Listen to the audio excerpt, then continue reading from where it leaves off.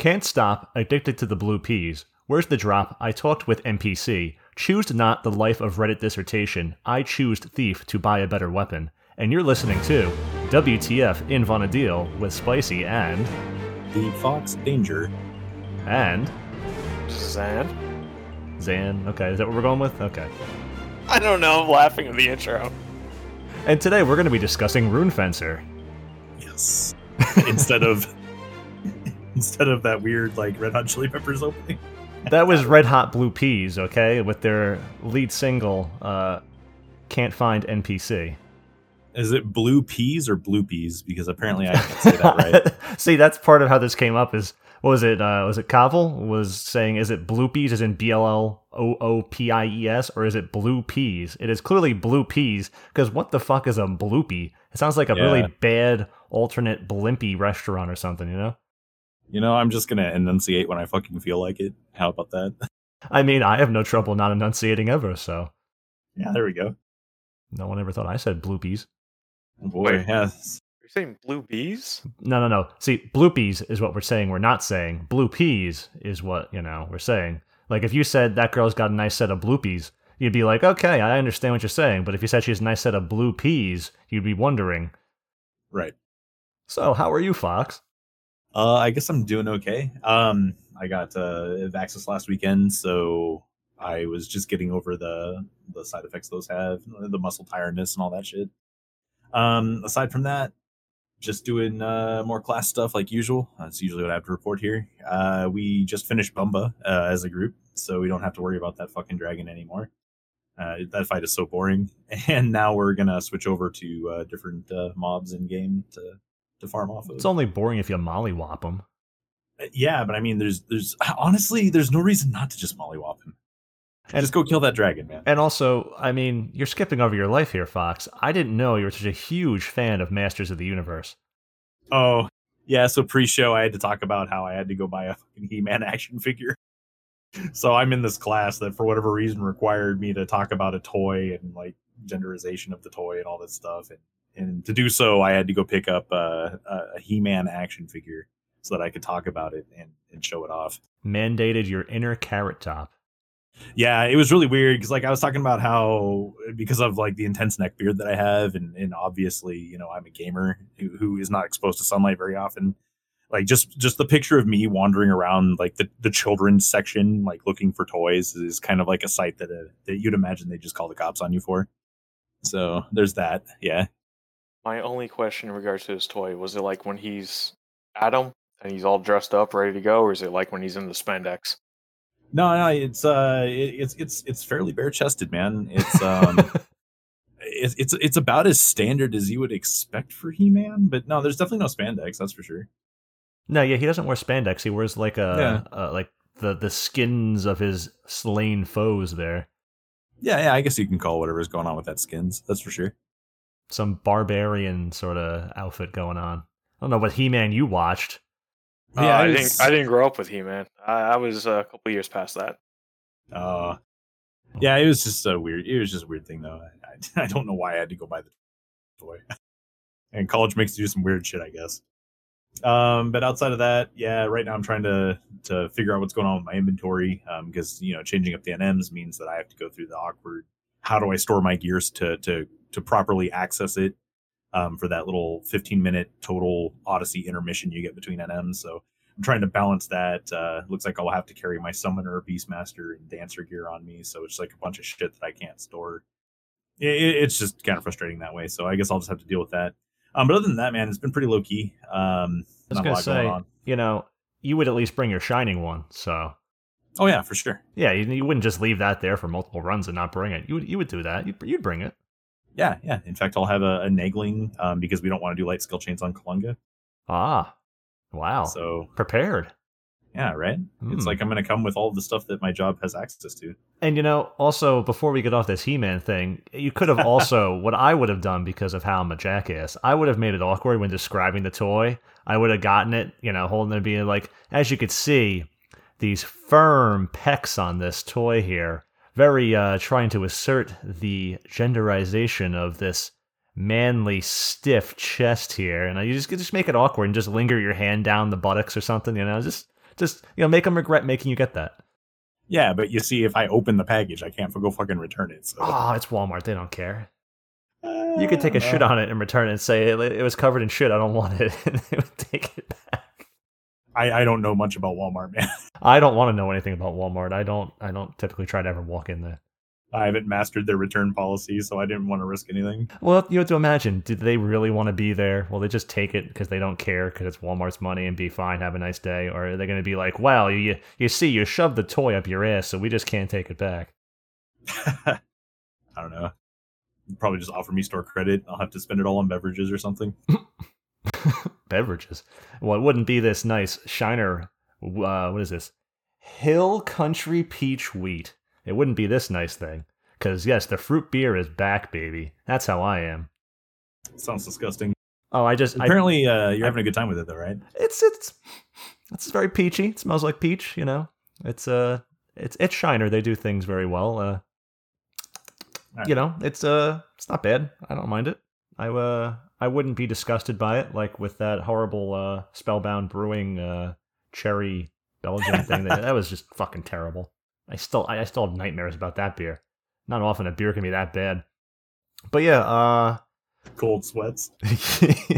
Wake up in the night. But I'm doing all right. I don't have anything interesting going on. I mean, I need less than 10,000 Alex now. I managed to get my time down on farming detritus to 10.5 minutes on Blue Mage. That's fun. So that's that. It was on Rune Fence the other day, which is good for this episode because I just happened to end up on Rune dual wielding, which I had not done in like 6 years. So that was also perfect for the timing of this. Yeah, I heard once upon a time that was a thing. Yes, it was. It was. And then it was, and we'll go into it later. But otherwise, nothing special going on with me here. I went swimming the other day. That was fun. Just basic stuff. Spend time with Carrot. All right, man. Getting chastised for not getting the YouTube videos out. It takes time to listen to those. Unless I just stick an image on and do nothing besides release the podcast audio, which I might as well just do at this point, then I get behind on those. I mean, I put out the podcast for all those on the same time, almost every time regularly, so that you have it immediately as we do the show to have it out weekly. But yeah, it's just the YouTube kind of, I'm like, it's already on a podcast. It's just for people like, Funkworks or someone we don't care about, And I'm getting chastised for not getting them up now, so I got to get, a double feature going here. Although we did get that very nice Ongo V15 up, which was quite a smashing success, I hear. Oh, yeah. Yes. I don't know. It was one of the more boring strats. I actually really wish we would have won that one with Ninja. Yeah, there was. It was just. It got a lot. Yeah. Later on, it got too complicated when it gets access to the spell and it starts slowing you down. You don't have the time. V10, perfect. Anyone can do V10 that way. Yeah, with a Ninja, Black Mage, etc. But just it was not. Maybe if we were riding something like with the Black Mage's 1 hour there and trying to just do the utmost, bit of damage at the very start of it, maybe we could have squeezed it out. But I don't. It would still have been very close to that point. So it was just better off not taking Ninja for V15. Maybe in the future it'll work better. Or just simplifying the skill chain to He Spam. Maybe. But then you lose a lot of Magic Burst damage bonus because every tier of the skill chain gives you an extra 10%. So it's true. And it wasn't like you were going slowly. No. Well, I mean, it is what it is. But it is a decent video for Ongo. It is kind of a boring video strategy-wise. It's the one everyone uses. We just like making fun of Felgar is why it was a resounding success. Oh, okay. Clearly. They came to see Ongo, they left for Felgar. Oh boy. So, we do have an abject email here, and we could even get Zana on this one, I'm sure. Yeah, how's Zan doing, though? Yeah, oh, that's right. Didn't even ask how Zan is. How are you, Zan? Super rude. Oh, they're even feeling forgotten about. Yeah, Yeah, you should. I mean, I'm on push to talk, so all the laughing is not heard, so now the rest of the audience is like, who's this weirdo in the background? Oh, that's me. Oh, okay. Well, I was trying to be that weirdo today. So other than dealing with connectivity issues, I guess we had a bad storm blow through here a couple days ago. I just haven't been able to keep a solid connection. It gets really frustrating. Past Happens that, to everyone. Yeah, past that, quiet doing coalitions because those are fun. And then tanking things and mostly catching face with all sorts of crazy AoEs and all that fun stuff. All right. So you can't keep a firm, strong connection, and you're taking AOEs to the face. As soon as I said that, I realized that was all going to backfire me, and I hope all those jokes were just stayed at work or crap like that. Not apparently in this podcast as well. So, Oh, it's too late. The pasta's in the water, and the water's boiling. yeah, apparently the hey, let's not embarrass myself truly became stick your foot in your mouth as soon as you get on the mic. Like, okay, I can do that. You must Let's think do it. very highly of yourself, then. Yeah, come on, man. We have spicy on here. There's lots of feet and mouth. Yeah, I mean, come on. The It's bar is pretty status low. quo, so we're good. The bar would hit you in the dick if you walk straight. Well, it sucks to hear about the connection. We have a guy in our group who is who lives nowhere near where you live, and he's also like dealing with like I think some weather stuff, but like some of it's like Construction. it's like urban improvement or some shit, and like his internet constantly goes out. So they're he's always gentrifying. DCing. They're gentrifying his fiber optic. The poor bastard, because he already does everything he can to try to attend what he can. So nothing worse than being an Odyssey and losing all those points because you're not getting credit. yeah, that sucks. Oh, and also, Cavill mentioned after the last thing when I mentioned getting some 4-leaf balsamic. It is not a universal because nothing in this world is standardized. Certain makers of balsamic will include the leaf grade, others will not. And I don't know if it's non-Italians or not will do it as well. I don't know. But there are different grades. 1 to 4 is supposed to be a leaf tier, but you'd be hard-pressed probably in most grocery stores to find one like that. So the first thing you can do is look at the price. Is it $3 for a bottle? Because if it is, that's not the right one. Is it, like the Colavita or whatever it is, that's great for reducing and putting on stuff. You could do that as well. Or just for using in general or making a dressing or something, mixing with olive oil. But, like a nice balsamic is going to cost, not like an arm and a leg, but it's going to cost you maybe $15 a bottle of it. You just use it very sparingly. But the first ingredient to always get on the right thing there should be like cooked grape musk or whatever. It should not be like balsamic something, because what they do is they cut it down with red wine vinegar and throw caramel color in. To my 30 seconds of understanding, I always knew the musk has to be first. So look for the musk, and if you can smell that musk, you're in the right place, and go for that. But just if it says in the back of it that you can drizzle it on ice cream, then you're probably at least at a 3. So it's supposed to be 4, but if you can smell that musk, that's advice that you can only get here on Spicing with Ryan. This is the only pans. The only pans. So can we explain this ice cream stuff? Like I read it on the link you posted, and I almost don't believe it. So balsamic, it's vinegar. It's oxidized, so it's not like it's going to go bad. Like when wine oxidizes, the wine has gone bad, but that makes vinegar. I forget the name of the it's what the fuck, the bacteria that eats away at the wine to create the oxidization. It's a whole process of creating vinegar. But once that you have that, it's not like you can keep balsamic forever. That's why maybe not forever. But that's why they age it for up to 50 years or so and put it on the shelf, because it just doesn't go bad. Keep it in your cabinet, it's fine. But really fine, quality age kind of balsamic, it's like creates like this intensity of like a complex sweetness and richness, and it's a lot different than the wasabi-esque cheap kind of stuff that you'll throw in the pan and it'll grace your nostrils with the utmost of a scoring. But when you get like this really nice quality balsamic, it just changes the entire property of what you're having. So something that's kind of like Brussels sprouts, if they're just like roasted, a little bit of nice balsamic on that, it's fucking delicious. So that's the difference there. And my meal grew 3 times more pretentious that day. I had to actually Google the leaf thing. I didn't know how standard it was or not. I had to actually look it up when he said something, and I then went and checked a grocery store, and I could only find like one line that had the leaves on there, and everything else did not, including ones that were not like worse ones, but were it's hard to find. You gotta go to like Whole Paychecks Foods or actually, in Walmart, they had like ridiculously expensive balsamics. I was impressed by their selection. I did not understand why, but in typical grocery stores, they don't have shit. Well, when he returns the He-Man doll, he can buy some balsamic then for his meals. Yeah, that's actually fair. I think I could actually pick up the nice one for the price of that doll. You There you know, go. That's for sure. even if you I have, guess I could accept store credit.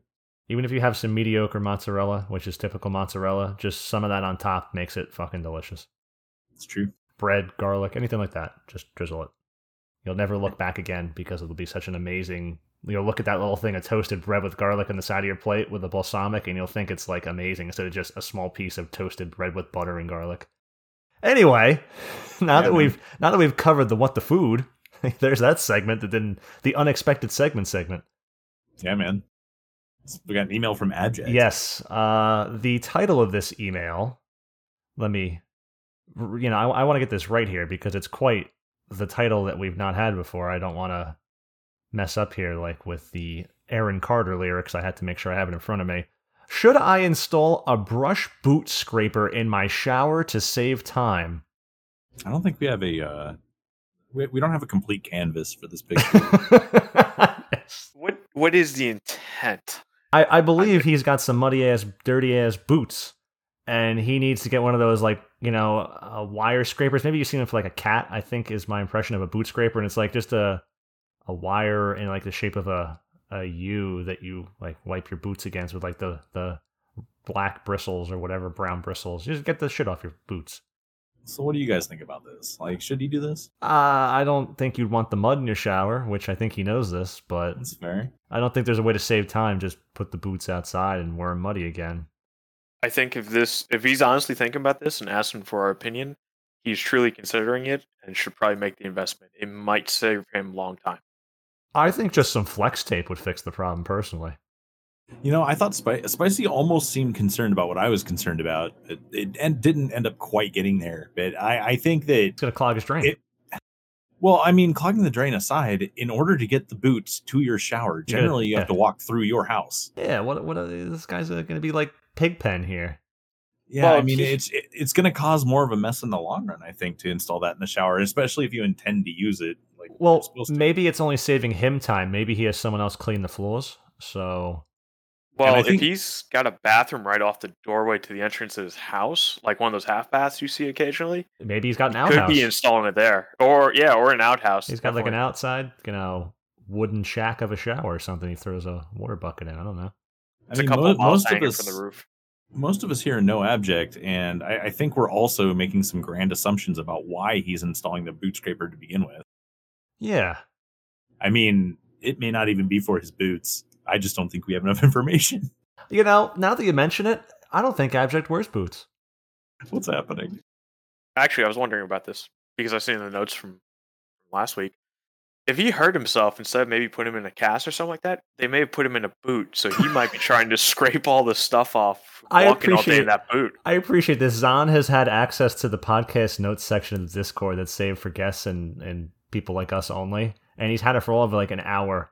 And True masochists. and he's gone through and read the previous notes already to see that Abject broke his damn ankles. Worse than playing MJ. It was like the last thing on the notes, so I didn't have to go that far. I wouldn't have gone any farther than that, honestly. So, I want to start off with number one here, so we're not dealing with the ass cleaning bristles and brush here for the whole. All right. So I was gonna read number one, right, and then you're gonna. Oh, okay. Yeah. Dear Foxy Spice, while updating my Lewis is with an apostrophe S, and double checking my haste sets, I was struck by a sudden amnesia that rendered me mentally restricted. So I was wondering. struck. I was struck. Tarnation. So I was wondering if you could ever go over the basics of haste and how it works for my attacks, spells, and I think someone once said something about job ability haste. I'm not sure. Can you explain it to me like I'm 5? I don't know about 5, but can we get it to you like you're 12? Yeah. So I guess we start with the notion that, being haste capped means that you're reducing any delays down to 20% of its original. So you're taking 80% off. You get there in different combinations of ways. So magic haste caps at 43.5. Gear haste technically caps at 25.5, 26, or 25. It's all parts of 256. So The haste values may say 2%, yeah. but they're not all exactly the right 256 values. So certain pieces of gear we can't see. You generally almost always have to go to 26 to make sure you are entirely capped. That's mostly for the people who are about to nitpick that, basically. But you can pretty much assume that you want gear haste at about 26%, no lower than 25 though to be capped, and then some combination of magic haste, which is 43.5, and works off the same 256 value, and then you can have up to 25% job ability haste. So let's say you have like capped magic haste and capped job ability haste. Well, that's 68.5. So in order to get to actual 80% reduction, you don't even have to have like the full 26% gear haste at that point. You just fill in the blanks. So as long as you balance all three of those ideas with getting 280 and not surpassing it, it's not like it's negative. It's just you're wasting potential at that point for other things being in those slots. You're capping your attack speed and your spell recasts, things like that. So just kind of keep that in mind when it comes to haste, and that's really all there is to it. There's not much else. And some of you may be thinking, but Fox, I have 25% gear, and I need to, I can get 26, but the gear is much worse than the slot I have taken up by this piece of gear. What should I do? Well, stick with that better piece of 25, but if you were, say, a two-handed weapon user, and you were not getting full capped haste and needed to have more gear haste in this equation because you have capped JA haste, the difference here could be a Tempest Fujit or a Tempest Fujit +1. You might need the +1 for that extra 1% haste versus the situation where you're using this in your waist, which is not... That's true. It's not an uncommon situation, but I don't think people truly use this belt as they should. That would be an example. The Ioseca belt and the Selfie belt +1 are pretty commonly seen nowadays. A lot of times your heavy armor jobs that wear like Harandi for whatever reason, that have like no job or no gear haste on them whatsoever. Even just like those are the ones where if you lose your Wyvern on Dragoon and that's also awful. Yeah, you're gonna have to get that gear haste up, and generally your waist's gonna be the only one you're gonna do that in. Yeah, it comes from lots of sources. Just keep in mind what they are, and like actually talk to your buffers about how much haste that provides. Hopefully they'll know the answer, and if you don't know, and then that way you can gear accordingly so that you're not just like wasting buff potential, because I absolutely fucking hate seeing that on DDs. I need to properly put my toggle for my Tempest. I have it on. I'll usually use it manually when I know it's going to be a thing, but I need to make my toggle functional for that and update my Dragoon Lua, because Fox put out that Red Mage Lua in the GitHub of Spicy's Luas now, so that's still growing in Luas. But everything in there should work. Just let me know, or I guess let me know in Discord if there's anything that's like wrong with it, because I personally use it and it's been fine, but I don't think that there's anything wrong. But there's always bugs that can come up. It is a fairly new Lua, but it is also tested, so it should be okay. I do actually like what I did with the enfeebled duration timers. The actual timers add-on, or the debuffed add-on, does not keep track of spell timers the way it should, and that's just because it is kind of outdated. This Red Mage Lua will give you accurate timers based on the gear you're wearing, so just kind of keep that in mind. And it's kind of a nice function that I'm going to try to build into more Luas as I release them. Hot dog! I'm going to have to look at this Red Mage Lua. Yeah, it's got some interesting arguments down at the bottom, but it's nothing that's too crazy. It's just about getting the math right. This show is an interesting argument. Number 2. Also shout out to Chia for helping me with making sure that math was right. I talked to him quite a bit for that one. Aw, Chia. Yeah, thanks, man. Wow, I'm so happy for once, Chia. He'll understand. Number 2.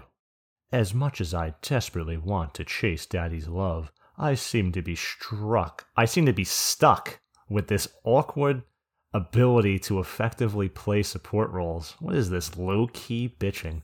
So maybe you could expand my DPS knowledge by giving me a basic rundown on pdiff.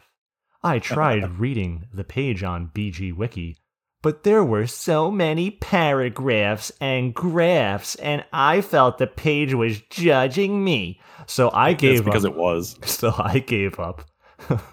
and went back to looking up videos on how to become YouTube famous and never have to work or understand anything ever again. So basically, I've tried nothing and I'm all out of ideas. Way to keep it real. I like the twists and turns that one took. That was all over the place. You really had to navigate that one. Yeah, but it got to a place where it's like, yeah, I dig that ride.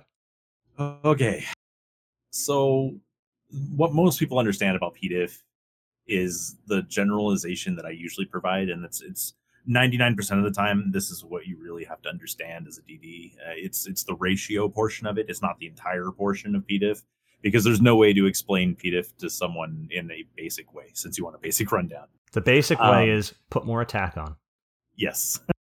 But really all you're doing is just making sure that you are hitting enough of a ratio above the attacker's defense in order to get the most out of your job traits and your gear for physical damage limit. As long as you're capped there, and then you're actually over capped in situations where you want to use your physical damage limit gear up to what it would multiply out to, then you're probably set. There are small optimizations that you'll be able to run by understanding, like, the key ratio and all that stuff. It does add up. I don't want to trivialize it, but as far as what 99% of people who are trying to get their jobs need to understand, is just look up how much more attack you need than the attacker's defense. And as long as you're hitting a decent ratio of those numbers, you're probably going to do fine. Okay, now, Fox, as someone who posts in the XI subreddit, I'm already confused. Because I'm an XI subredditor. Yeah, I mean, you're already on Reddit, so you're failing. So can you explain to me, my brain turned off when you said ratio. Okay, so when we're in 4th grade, we learn about fractions, and there's a numerator and a denominator. I learned about He-Man in 4th grade, so. It's true. I don't doubt that. So basically, your attack is the top number, and their defense is the bottom number. And when you divide the top number by the bottom number, being a fraction, that is the ratio that I'm talking about. Okay, so I need more attack than the mob's defense. Yes, by a certain amount. By a certain multiplier. A ratio, you might say. So a certain times over, so perhaps I might need like 3 or so, or maybe I have crit and need like 4 or so, and I just... Is that weird? Is that the understanding, is get enough attack to have 4 times more than the mob's defense? But Fox, how do I know the mob's defense? Well, you can look it up. But it doesn't say it on the wiki, so I tried to become YouTube famous, and it didn't have the answer there either, so I checked the subreddit, and basically I've done nothing at all, and I'm out of a lot of ideas. You can look up the JP Wiki. But I can't speak Japanese. You can translate that page via Google. Yes, but I use Edge. Well, you fucked up. I use Opera browser, okay? I'm a fan of the arts. Just go get Chrome, you fucking idiot. Just run both browsers, you'll be fine. In fact, the other, I'd probably talk out of my ass anyway. Like, the other browsers can probably translate too. I just don't use them. So figure it out. Like, I gave you the Chrome road. You can go down the Chrome road if you want, because it's known good. Or you can explore whatever browser you want. Doesn't matter to me. But the answers are out there, and they're a lot easier to find than you're making it out to be by posting on Reddit. So, Nummer 3. While the warmer weather is still here, what would you suggest for a nice grill out? I think the traditional burger is a nice staple. Is this kind of because I mentioned bean burgers? I mean, he's not wrong. So probably. So what? Yeah. See, you were there, Zahn. I think I mentioned it in yeah, I mentioned it in the chat. Fucking bean burgers, dude. Yeah, it sounds like a strange omelet that you're making, though. Yeah, man. You fucking Philistines. So, what kind of burgers do you think would be best? The kind with a nice seasoning mixed into the meat along with some breadcrumbs are always tasty. I didn't know if that's going to be a question or a statement. Though, what about those with cheese in the middle? Then again, some nice kebabs would be cool, since I heard that the gout is on the rise and I wouldn't want to get the king of diseases and a disease of kings. End quote.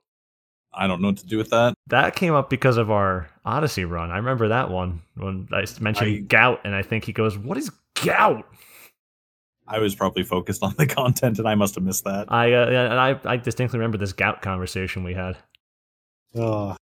He's not cleaning the grout, but he's avoiding it. I make awesome burgers out of meat. I'll usually theme them in some way, so kind of akin to what you'd expect from like I don't know if everyone has like Red Robins in their area or something like that. But basically, how they theme their burgers to like a certain kind of flavor from like a certain kind of region. Like I do that sort of stuff with burgers. It's real nice. You know, you can use different kinds of meat. I'm a big fan of buffalo. Actually, buffalo is a delicious meat. New York or No. well, The animal. not all of us are affording these fine cuts of bison here, Fox, to make burgers with. It's true. It's a too bad. burger. Yeah. I've And not there are had. more delicious ways to do it. I've So, not what had kind of bison. burger do I think would be best? I would say it's probably bison. It's real nice. You know, I might have to try bison sometime because I've not had bison. You're missing out on a good burger. But when you said theme the burgers, I was thinking of like Bob's Burgers. Yeah, basically. I don't know. What's your take on burgers, man? So I definitely would say bison burger is probably one of the better burgers I had. But probably going with the kebabs. I want to go with the kebabs in this case. It's because it's different, you know. Like we It's talked about the gimmicky. beef burger. It's not It's gimmicky. so It's gimmicky, Mediterranean. No, it's not gimmicky.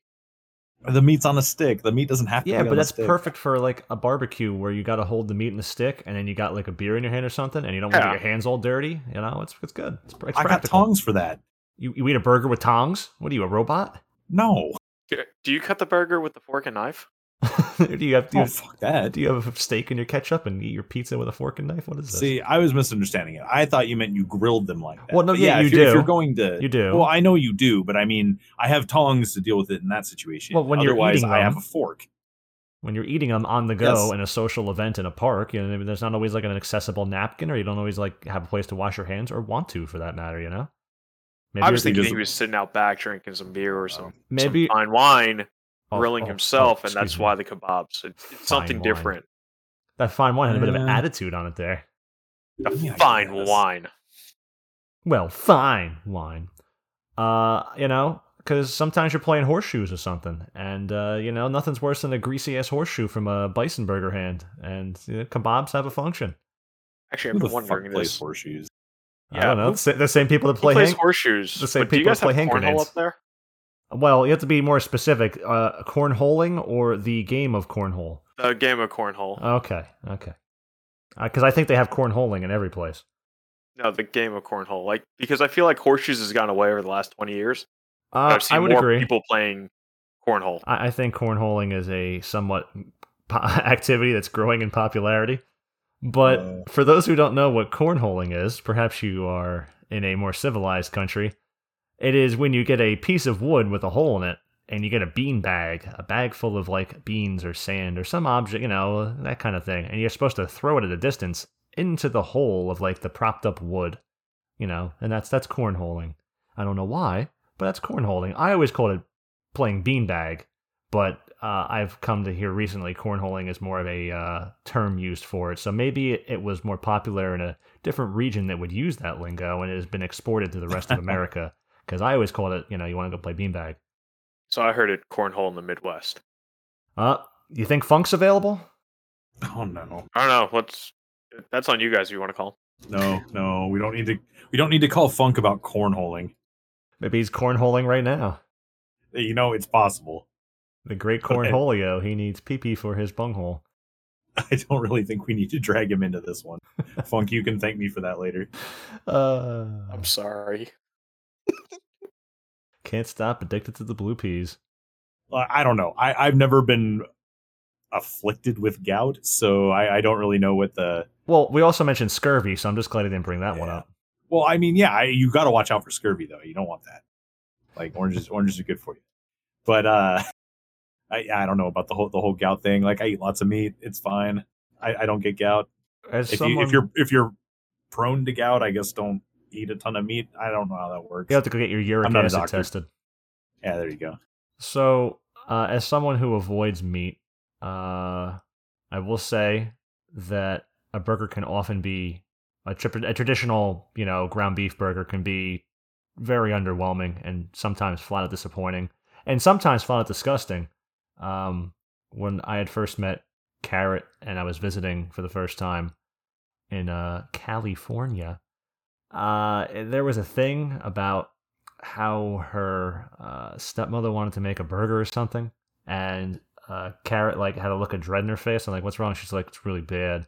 And I'm like, so can we not do that? And that was a thing. Someone got offended. So sometimes they can be really, really bad. Sometimes they can be dry. Sometimes they can be a well done burger is I would not eat that. That's disgusting. No. That's fucking dry hockey puck charcoal shit. That is not good. Now, if you have really intense fire and get like a nice medium rare burger with a char on the outside, that's different. That is different. A blackened That's burger. pretty much ideal at that point. Yeah. And since a salmon burger is more prohibitively expensive than just getting a bison burger, because they do make salmon burgers, and that's cool. I'm a big fan of salmon. I think that a burger, besides, depending on the item you're making, like if you're making a turkey burger, which can be really bad or really good, depending, you have to be really sensitive in how you're cooking that turkey burger, because turkey gets dry really easily, and a dry turkey burger is worse than any other burger I could imagine. It is dry, and not enough sauce in the world will save that fucker.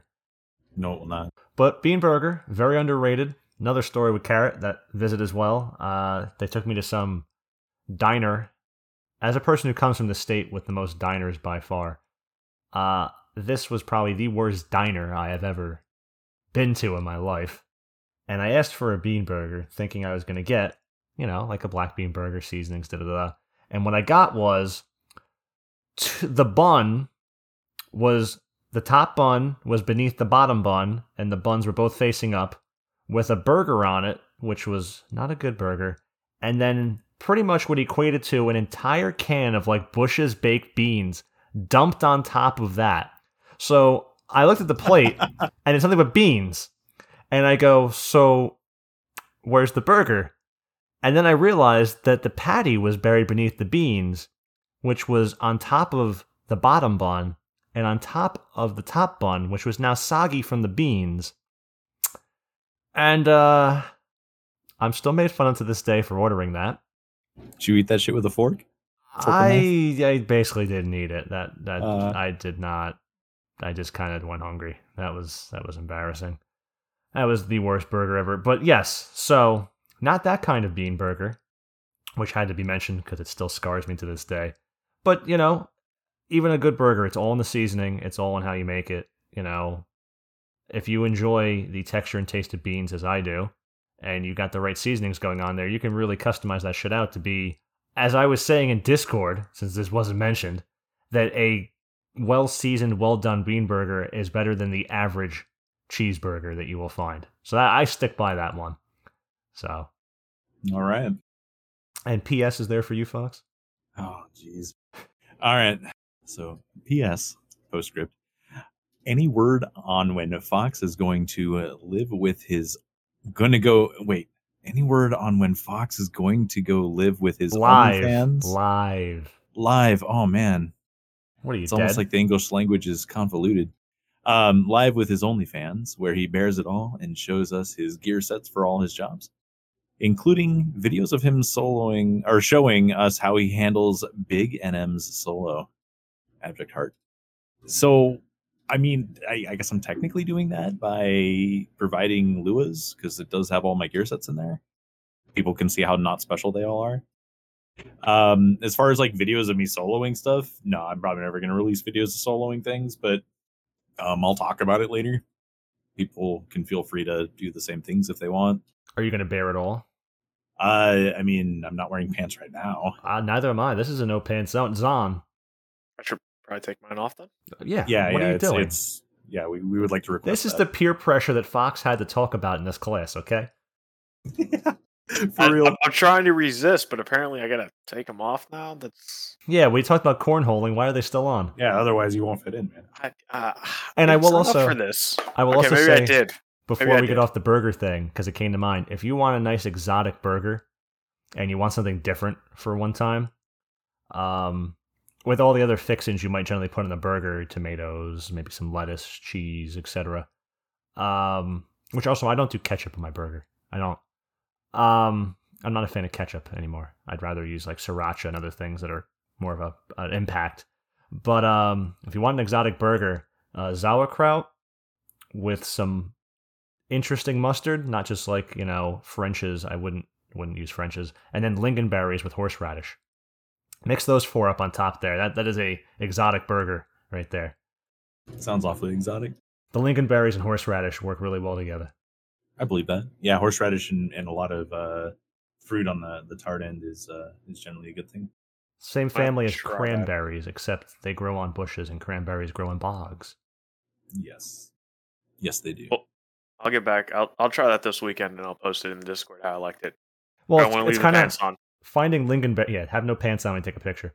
No. I'm Oh, leaving no. the pants on. You'll peer pressure me into the food, not the pants. Wow, See, I mean, whatever makes you We're gonna have comfortable. to label parts of Discord NSFW now, I'm sure. Yeah, fuck it.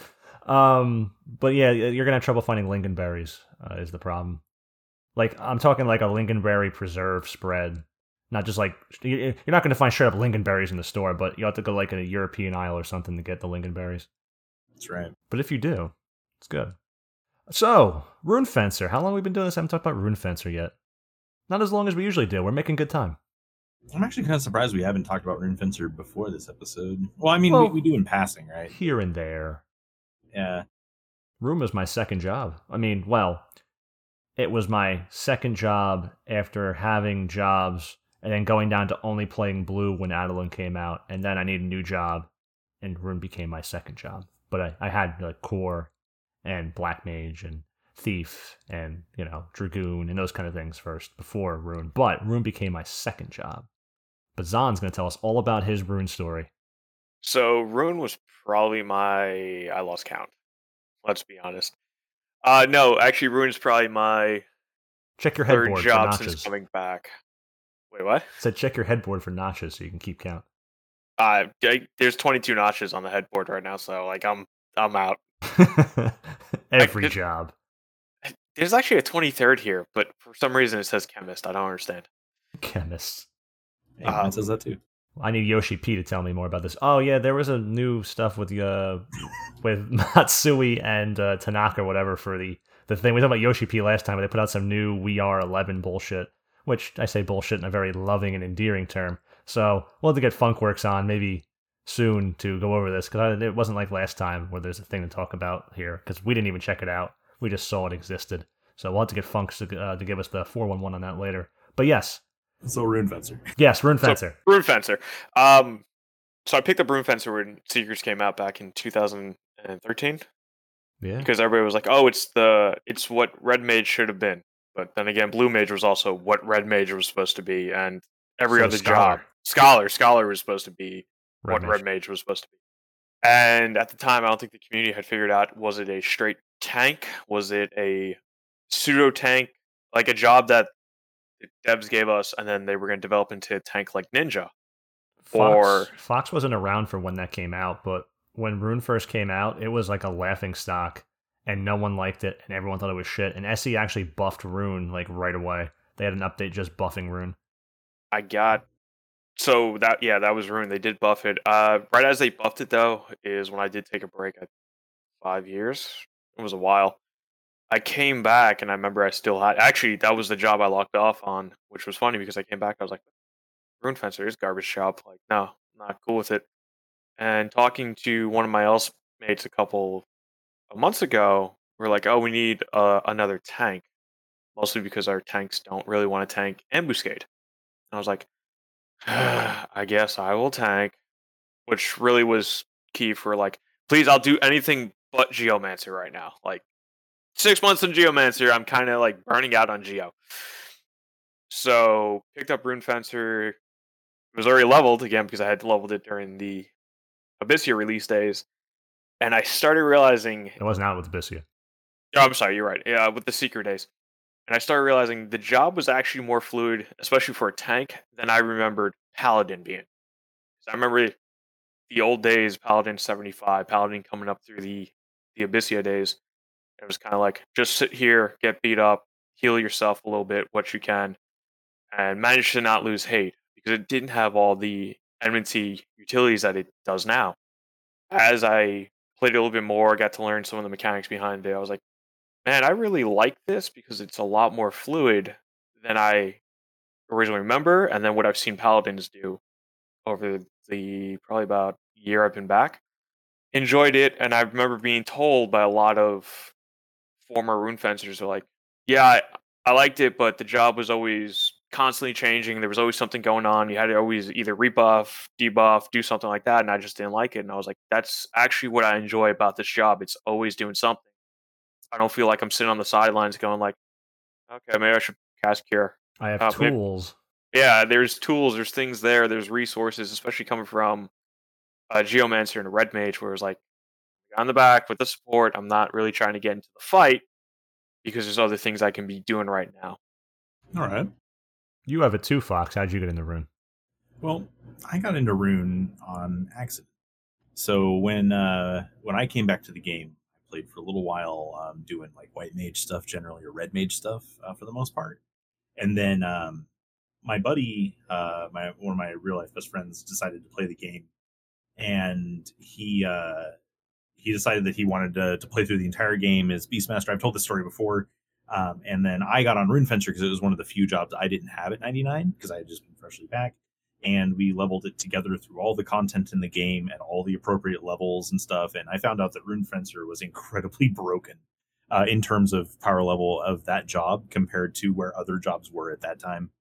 So basically the way Rune is now, and through its leveling progression and everything, it is so much easier to do old school content on that job at the appropriate level than it was back in the day. Oh, it's super broken. Just having access to magic evasion alone makes a lot of those fights super broken. Like it's pretty crazy. But yeah, I got into it that way. I thought it was a pretty interesting tank. I was still sad because back when I quit, it was right when Red Mage was no longer a tank anymore, and I missed throwing all the levers that you had to throw to be a good tank on Red Mage. And Rune Fencer kind of felt like that for the most part. So I really liked being able to play an interactive tank. Is how it felt, and I wasn't really like heavily into Paladin yet at that time, so I didn't really have like a lot of basis of comparison. So like I was a Red Mage first, and then I was a Ninja, and then I was a Rune Fencer. But Rune Fencer is basically the tank I ended up going as for many years from that point on, simply because tanks are just in demand and people just need them for creeps. Oh, one thing I can say though is that, and that I do like to say, is that for people who think you have to have an Epio for content, I have tanked, except for like Odyssey, I have tanked all of the content in this game the hard way with an A tier. So I don't want to hear anyone bitching about someone not having an Epio, because it's definitely possible. Wow, look at this guy showing off. Oh. No, anyone can do it, I promise. You just have to go fucking do it. You can do it. I am sitting about a month away from finishing Coalitions, and the Epio will be a nice bonus to some content, because then you can kind of like hybrid focus a little bit better. Yes, that's what I don't like use it the most. Yeah. Frankly, if you have damage managed, and if it's like a more magical fight, using Nagling is, if you do the Epio is not helping you at that point for magic damage. So unless you need that enmity, then using a Nagling and just fighting with Savage Blade might be a better way to keep hate and kill mob. Yeah, there's actually quite a few Odyssey fights where if I were to go Rune Fencer, I probably wouldn't even use Epio because the mobs don't really seem to hit that hard. Especially like Ongo. Yeah, like Ongo and Embos, like they just don't hit you hard. I think Ongo, especially with Black Mage, is an area where you don't have to worry about the enmity, and I think using a Nagling or something in there. But you're not see the problem. Better you're skill not chain properties. Yeah, you're not sub ninja though, so you're not going to have the TP gain, unfortunately. So maybe just keeping Epio. But still, if that wasn't a thing there, then a fight like that, if they ever add new stuff that matters now. Well, what's funny about that is for a job like Rune, a lot of times people are like, "Oh, we'll just go to Nagling because Savage Blade." Well, in a situation where you may want some skill chain compatibility with like a sword. It might be better on a fight like Ongo for a Rune Fencer to use Malignant Sword instead. Yeah, that's why I carry one, because it does have resist, and I made a funky-ass resist set if you were just focusing on needing to resist status ailments on the Rune Guide on BG. And you get some, it was like some ridiculous tier, like 70, almost 80 plus resist with all the gear you can throw on. It was something like that. So, but it was Ambuscade though that you had originally, because when we talked before, I got the impression that it was Dynamis, that you were more focused on tanking at the start. I have to check now what I just said, so I don't have to make a correction. Oh, not you. I'm sorry. I'm being real ambiguous with you, so Zan.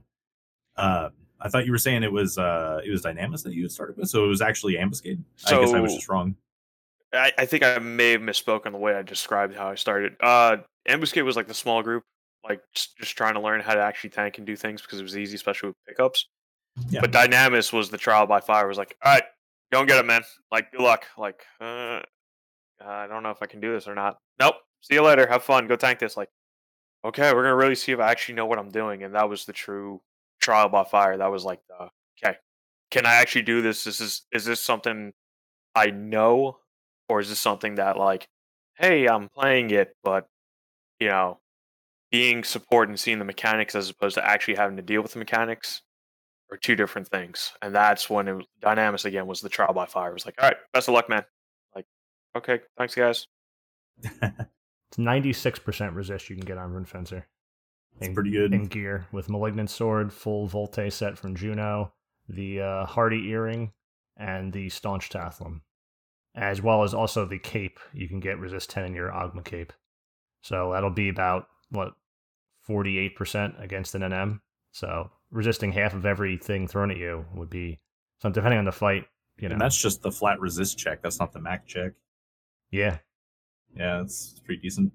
The set runs lower magic evasion though, so you would be using it.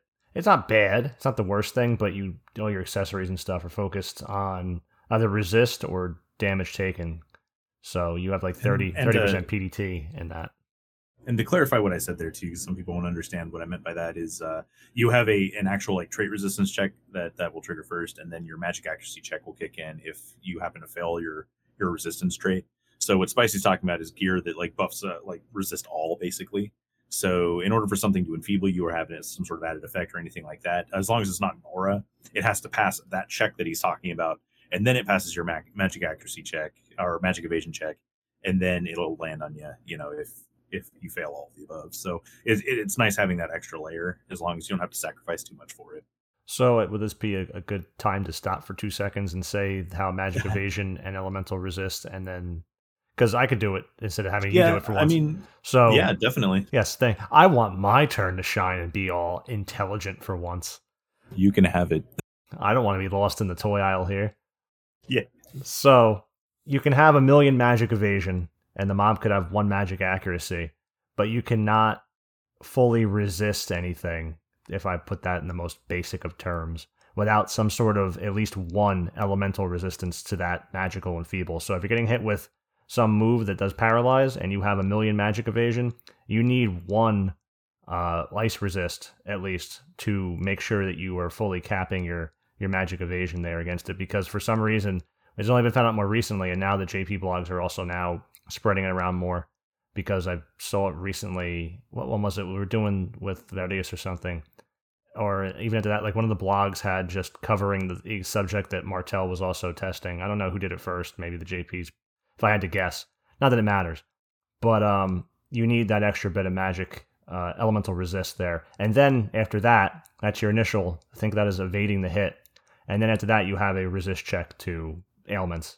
So that's what it was. Yeah, so and that's also halved against an M. So the resist ailments on the Staunch Tathlum, which everyone basically uses generally because it just fits the slot, is plus 11, so that's going to be 5% against NMs. But that's a separate check, so Milo is 5%. If you're resisting a high rate from your magic evasion and elemental resistances, which they add together to be the same magic evasion. So if you have 500 magic evasion and you're getting it with a nice move and have a bar spell for 200 on, then you have 700 magic evasion to that. But it's just that extra, you need at least 1 in there. For whatever way the game was made, you need at least 1. But then after that, if you fail to evade at that point, which you will generally evade if you have that covered, that extra little resist check, it may only be 5%, but if it's, if you're failing to evade 5% of things, 5% off of that 5% is still, as a separate check, is nicer than having 1 single check. Because math. So why is this so fucking special Rune then? Because Rune excels in this area, which Zan's going to tell us about. Magic evasion. All right, so for magic evasion, when you use a magic evasion, you're going to use your bar spells and your runes to help you in evading spells. Wow. Yeah, That's wow. really all there That's is. really Yeah. basic. How it is because each element slowly adds to to the evasion as you increase it through either the runes or the bar spells, and it adds like an actual evasion for just that element. I find new runes have trouble with this, even though in order to get your AF or Yeah, whatever, for they make sure. you do the little mini game where you have to use the opposite element to counter the spell. So, oh no, I'm being hit with fire. Better use an under rune. Oh no, that's water. Why would I want what? Any bard's fine with this, but I find that often new runes, even Carrot had a problem with it for a while. It's like, which rune do I use to counter this? It's that's a problem for Yeah. people. So yeah, it is a huge problem for newer runes. Like a lot of them don't really get what's going on. I mean, if you think about any other job in the game, unless you have like both a bard and a white mage, you're really only going to get like primarily a single type of major resistance set to you through the use of bar spells. Rune Fencer gets their own bar spells, yay! But I mean, it's not going to be better than a white mage's, obviously. But what a Rune Fencer also gets to do is they get to emulate bar spells, basically the same kind of effect, just kind of to a different degree, lesser degree, by being able to put up to 3 runes in a single element or across multiple elements. So you can either stack on that bar spell, or you can augment that bar spell and that carol with up to 3 additional runes, protecting you from 3 additional elements. And it just all factors into that magic evasion, and you basically have like a broader scope of control for how you want to shape these buffs. Is the way I've always seen it. Yeah, which I mean, I think SC's intention of making Ruin was very clear cut and well implemented, in my opinion. It's basically the foil to Paladin. Paladin, well, though it gets a lot more magic evasion gear now with Sakpada, it's basically able to keep up with Rune on many things now that it could not even touch before. So it's a root of the argument somewhat. Oh, yeah. Not completely, of course. There's definitely reasons why just having Sakpada is not enough as a Paladin versus what Rune Fencer can bring to the table. It's definitely true. But Rune wears light armor, and sometimes getting hit, especially when you're pulling a lot of mobs, even with Epio, having that low defense is the counterbalance to Paladin there. So you get hurt. It hurts. It's really an interesting design choice too, because That's like great. with the way that the attack on these mobs is so scaled, at least in the Sheol farm, because in the jail farm, those NMs seem to hit like little pansies. I don't really understand why their attack is so low. I guess I shouldn't be complaining, right? Because I want to be able to beat the content, but whatever. But it's so strange that in the Odyssey segment farms, those mobs have such a higher attack than we're used to having, that Rune Fencer can end up getting overwhelmed if you're not prepared for it with enough defensive buffs, that sort of thing, even with higher PD, physical damage taken. Much more pronounced than it ever was in the past now. For sure. Have you managed to do a lot of Odyssey yet, Zen? I have a couple times. It didn't really work in my favor, so we stick with the Paladin tanking for the segment farming. I have gone in and done a couple of the NMs as a Rune Fencer. And like you mentioned, things don't actually hit as hard. And I think the biggest reason behind that was SE wanted us to play more with the mechanics of the fight itself than going, oh, it's a boss. Oh, he hits like a truck. Great. I think that Rune Fencer and Odyssey, well, if you get mins from your whatever they are, Knight's Min. Yeah, I call them mins, and everyone's like, "You mean minuet?" And it's like, no. So I always shut the fuck up. I always have to like be clear on that one, because the problem is you're getting the attack songs on Rune. You want them in this case. As long as you're getting at least 1, hopefully 2, with some food, you're not getting hit up too bad. But a Paladin's still going to laugh at those hits compared to Rune. I still think Rune in Odyssey has to be set up better. So shout groups will still yell for runes, of course. Everyone sees it. It's not going to stop because it's a viable shout to get in there and start doing your stuff. But I think Rune would be better set up with a group like a Dancer, a Thief that also brings Nagling, because you need it in there, and Ninja, jobs like that. Shining one. And doing the same role as a Paladin in this case, but with Mambos on, and everyone in the group has Mambos. You don't have to worry about having that white mage there. Well, you have the Dancer too. You don't need to have anyone besides the Dancer at that point. I've actually been really curious about trying the Mambo thing with Rune. I think that's actually really interesting. Because you won't get destroyed when you get hit, but if you're evading the hits, it's a lot better than trying to go toe-to-toe. And Rune Fencer gets a good amount of evasion, and with Nayame gear now and stuff like that, you can get a good amount, and sword play is always nice, but you can evade on rune a lot more than Paladin can. And Zan, you're not alone in that experience either. Like Oh, yeah. there's a lot of runes in my group that Spice is a part of. Like we don't have them go rune specifically for that reason. And a lot of times in like their idle sets, a rune will definitely be fine. It's in the mid cast sets that it starts to be kind of strange. Rune's got and that's shit where mid cast. Yeah. Yes. It's real bad. Spell interruption rate on rune is a joke compared to Paladin. Lackluster at best compared to Paladin. And That's the then unfortunate part. It's Taeon gear, and you just get raped. It is Taeon gear, and the other thing is, depending on how you build your sets, you can lose a heavy amount of HP. Oh, you're going to. Yeah, absolutely. Because either that or lose the especially coming from some Naomi in the tanking set, or even some of the +3 relic, you're going to lose a significant amount of HP, which now, if you drop, let's say, 300 HP from 3100, I think is what I roughly average, around 3050 to 3100, plus taking a hit while in mill casting. Of course, you have all this spell interruption gear, so you're not getting that much more physical defense or damage.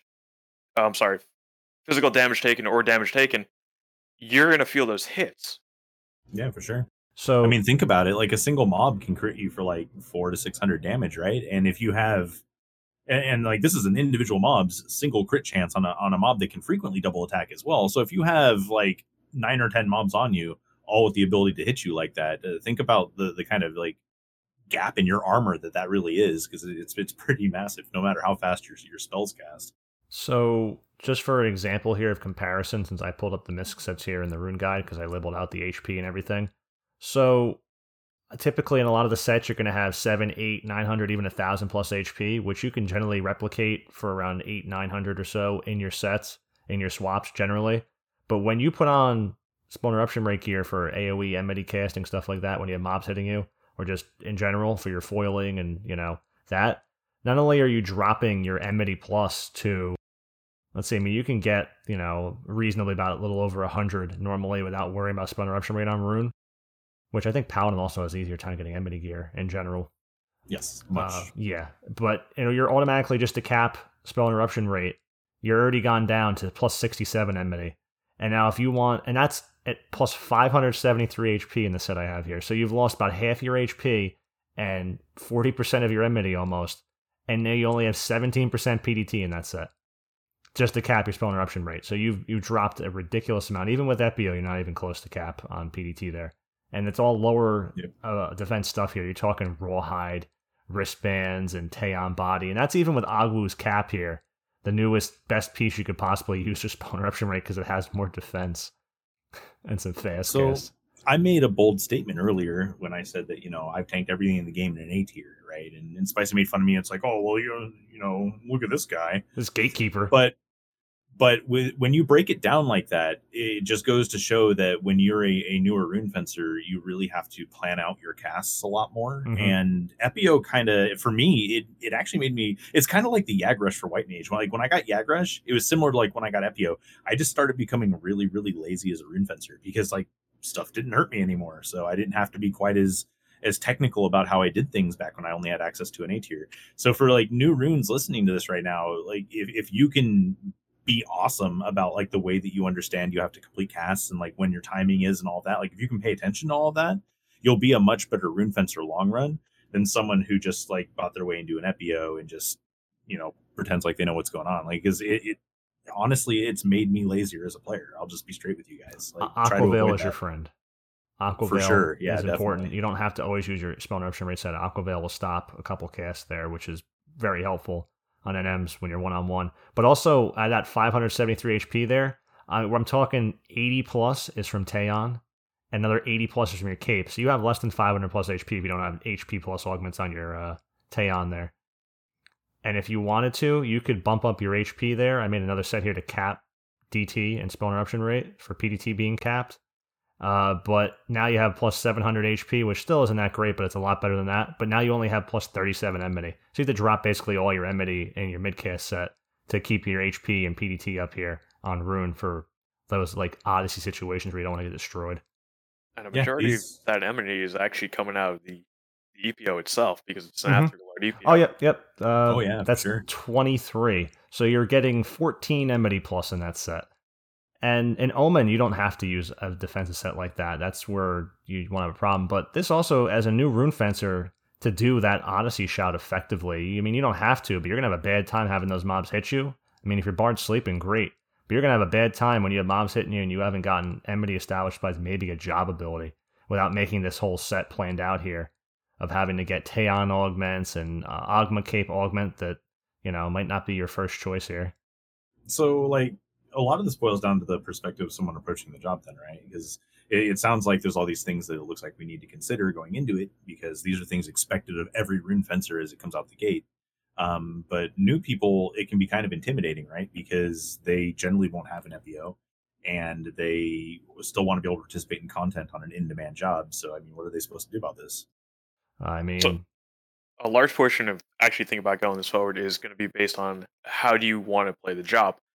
And in doing so, you can either go with the gear itself and look how you build gear sets in order to incorporate like the things we were just talking about, or the sub job itself, which then you can either tank similar to a paladin, maybe not as good because there's different mechanics for tanking paladin as opposed to rune fencer, but you can tank with sub blue, or you can go into it tanking sub dark, sub sam possibly, but I wouldn't see that so much as a viable for end game content. That is more of the I'm getting CP, I'm helping some people out doing some things, more of a damage aspect.